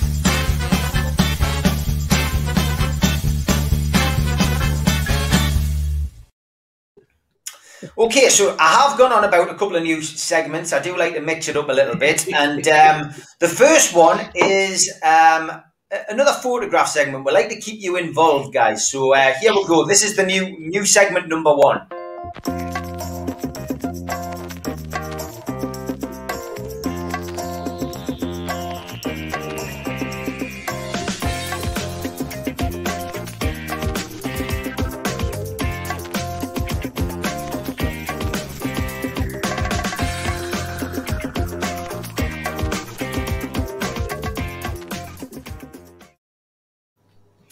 Yes, the day I met, which is your chance to send us in photographs of the day that you met a Newcastle United footballer. Could be a manager, could be a player, could be the tea lady or the groundsman. But just send us a photograph in, preferably the older the better, because we all like to have a laugh at everybody who maybe has a photo from olden times. So I'll kickstart it with this one of me and Peter Jackson outside St James's Park in the days when there were pylons. And I think it was coming up with an international week. I've got an England scarf on there, but yeah, fantastic. That's me and Peter Jackson. Outside St James's Park. Terry there as well. Yeah, maybe it's a little bit. I was rocking Don Johnson then. I actually used to have a white suit, lads, and I used to. Well, it was like I'm sure I bought it from Top Man or something, and I thought I was like Don Johnson. I clearly wasn't, but I thought I was. But anyway, asked the lads to send a few photographs in. Steve Hasty, he absolutely smashed it this week with his photographs. So there he is with Tino Asprilla. I mean, is this at the airport, Steve? I was at Barcelona airport. Yeah, the day after I met a certain Mr. Patterson in a hotel in Barcelona before the 1-0. It was the same year as the 3-2, so that was the 1-0 where Mr. Patterson made a fool of himself in Barcelona, I'm sure. But obviously I made it to the airport. I don't know whether Mr. Patterson made it to the airport, mate. Right. Okay, we'll go through a couple more. Steve sent us a couple. Steve and Terry Mack. Yep. Aye. And which band's that? That's Rebecca. She's the oldest. That's Rebecca. Is that Maiden Castle? Aye, that's at Maiden Castle, that one, aye. Maiden Castle, Terry Mack. Great photo. Fantastic. Yeah, that's Maiden Castle as well. So it's you and Papa. So I presume you were just there for the day's training and whatever, and you went up and we used to go once a week, man. Once a week, aye. Clarkey, of course. Yes, a very young-looking Lee Clark there. Great photo, that. Great photo. What a great lad he was. What a great footballer, and he used to run around that five-a-side pitch, didn't he? At Maiden Castle, kicking everything. It was great to watch. Absolutely brilliant. He kicking Keegan as well.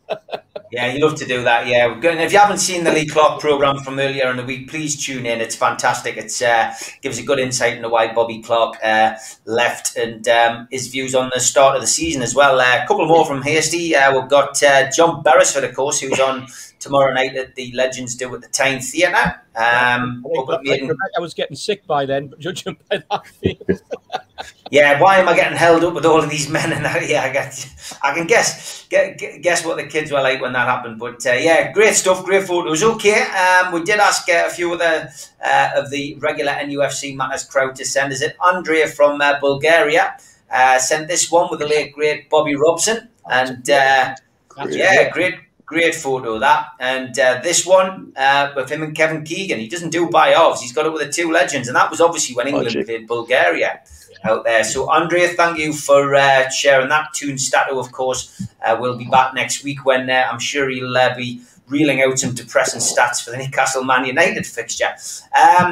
Toon Tipster, Joe, unfortunately has never met anybody. So he just sent a photo of himself. It's me and all my mates. That's it. You've got the look of a young Alan Shearer there, Joe. Exactly. Our mum and our dad. Look at our mum's telly, Keith. Look at our mum's telly there. Christ, I thought Yeah, I can just see it there. It's got one of them little circular areas. It's circular areas. Still paying for it on the Never Never.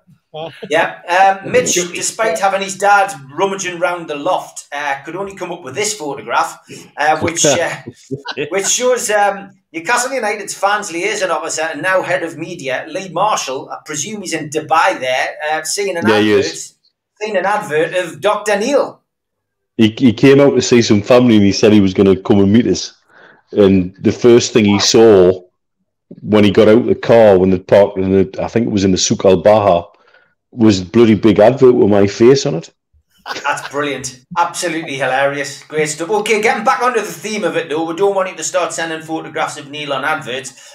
We need to see photographs of you meeting players. Keith Patterson come up with some absolute belters, and not necessarily the players. Look at the clip of Keith's hair. No, the wonder he's bald. Yes, Keith Patterson and Kevin Keegan. Keith, you look about 65 in this photograph. Is that your motor? Is that your Renault Fuego? no, I wasn't, but I was Keegan. Keith, that is in a framed copy of the letter you sent, isn't it? I only wrote one, you know. Great photo of that. Then you must have been a windy day. This one was it the same day? McCreary. It's another day. That's brilliant. I'm trying to think who you look like there. It's our mum and our dad. It's that kind of photo, isn't it? It's in fact you look like our mum and our dad there. I'm not sure what on earth you're doing here. I mean, whoever's taking the photograph badly advised you. He was taking the piss. Teddy Mack was cracking jokes. All right. You look a bit like Alan Robson on that one. Aye. Get to those phones, Keith. Flashing blade. There's you and Pedro. Oh, brilliant. Fantastic. Brilliant. My hero in the day, my hero. Great lad. Slightly overexposed that photograph, but never mind. Maybe since Peter's jumper, I know he sometimes watches, maybe it was the red off the photograph. But hey, Keith, absolute belters. That made great memories. Whenever you've got these kind of photographs, it is always good to look back on them, even if the fashion sometimes embarrasses. I've kept the best to last, and I guess you've just got to guess who this is, guys. Oh, hey. Liam Kennedy. I know. Yeah, it's Liam. Liam Kennedy. Liam Kennedy and Peter Beardsley. What a belter. He's got his dad's shirt on as well.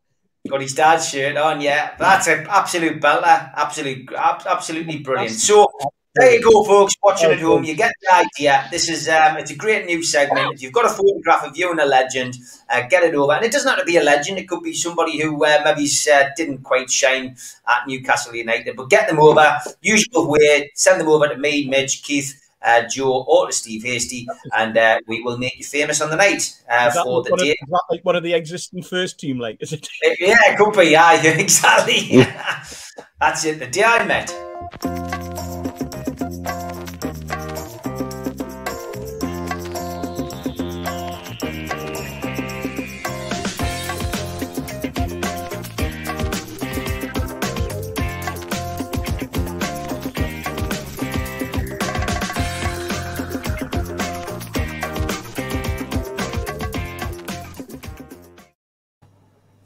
Okay, the next segment that we're going to introduce to the show is something that we're going to run all season, and we're going to come up with a decent prize from qtechshop.co.uk. We want you to send in clips of your kids, or could be you, reenacting a goal that you have seen.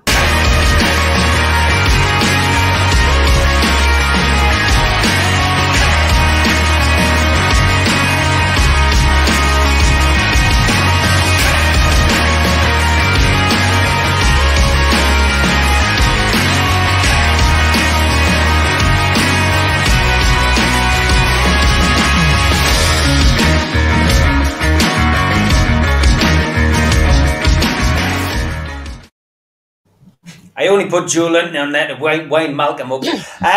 Anyway, yes, that's what we're looking for. Send us some clips in of you reenacting a goal, right? So, it could be typical this season. We might not score many. You might want to reenact Philip Albert's chip. over Peter Schmeichel or Alan Shearer's volley against Everton. We're going to leave it wide open. But I've seen a lot of kids and dads getting their kids to reenact goals in the back garden and that over lockdown. So that gave us the idea. So ping them in if you contact us via either Twitter and send them on there, or send us them on nufcmatters.com, the website. Get them over to us. We'll try and play one a week. We might not get any. We might get a few. We might get inundated. But send us them over. We will endeavour to play one a week. And what we will do is we will pick the winner at the end of the season, and we will organise a good prize. Have a chat with John this week and come up with an idea. But just something a little bit different. It's going to run the full season. Get your videos over to us. Try to keep them, within a minute, not longer than a minute, and we will get them played on the show. But nice little idea. And Julie, it doesn't mean that I'm going to miss out your favourite segment.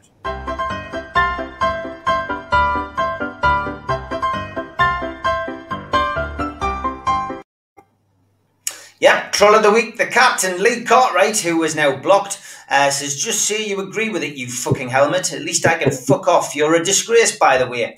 Yep, cheers, Lee. The block button gave me a lot of satisfaction this week, Bonnie lad. I hope you're still watching the show, though, and reporting back to all your numpies.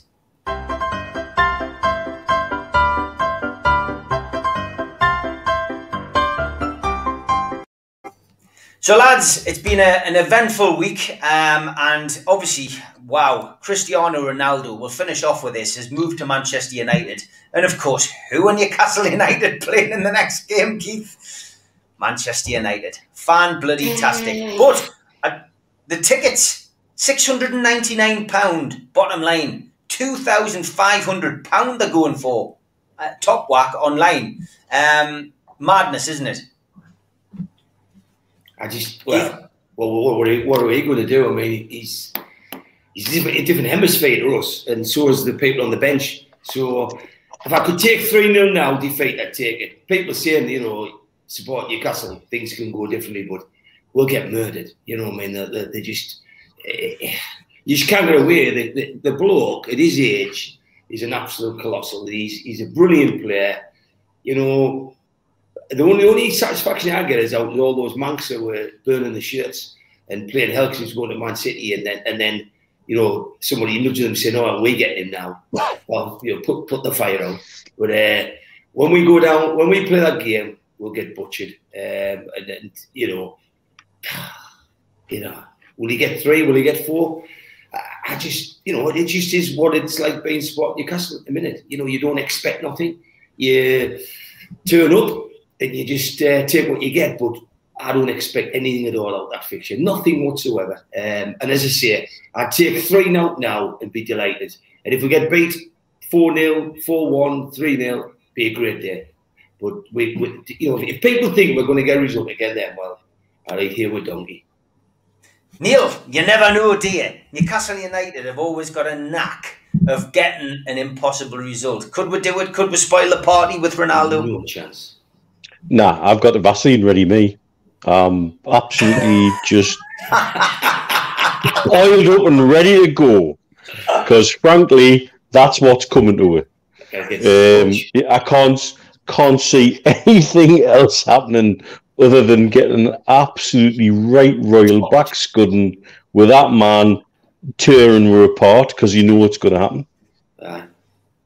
Yeah, I mean, well, Joe, we'll get the odds off you next week, mate, and I'm sure Toon Stato is going to depress us all next week, but it's just sod's law, isn't it? The first game he's got is Newcastle United at home. I'll tell you what they are now, Stephen. Honestly, I think Ronaldo, no Ronaldo, I've got to agree with Keith and Mitch. We're going to get absolutely rinsed. Keith, I'll take 3, mate. I think if we end up with 5, that'll do. Based on what I've seen this season already, we'll get absolutely thrashed, Ronaldo or no Ronaldo. So I look forward to bringing you the prices next week. Yeah, good stuff. And Steve, it's just our luck, isn't it, mate? Yeah, I'm just praying for Paul Dummett coming back. Going through on one of his sliding tackles from the neck and taking Ronaldo out. That's basically the only thing that I've got left in me repertoire of what might or might not happen.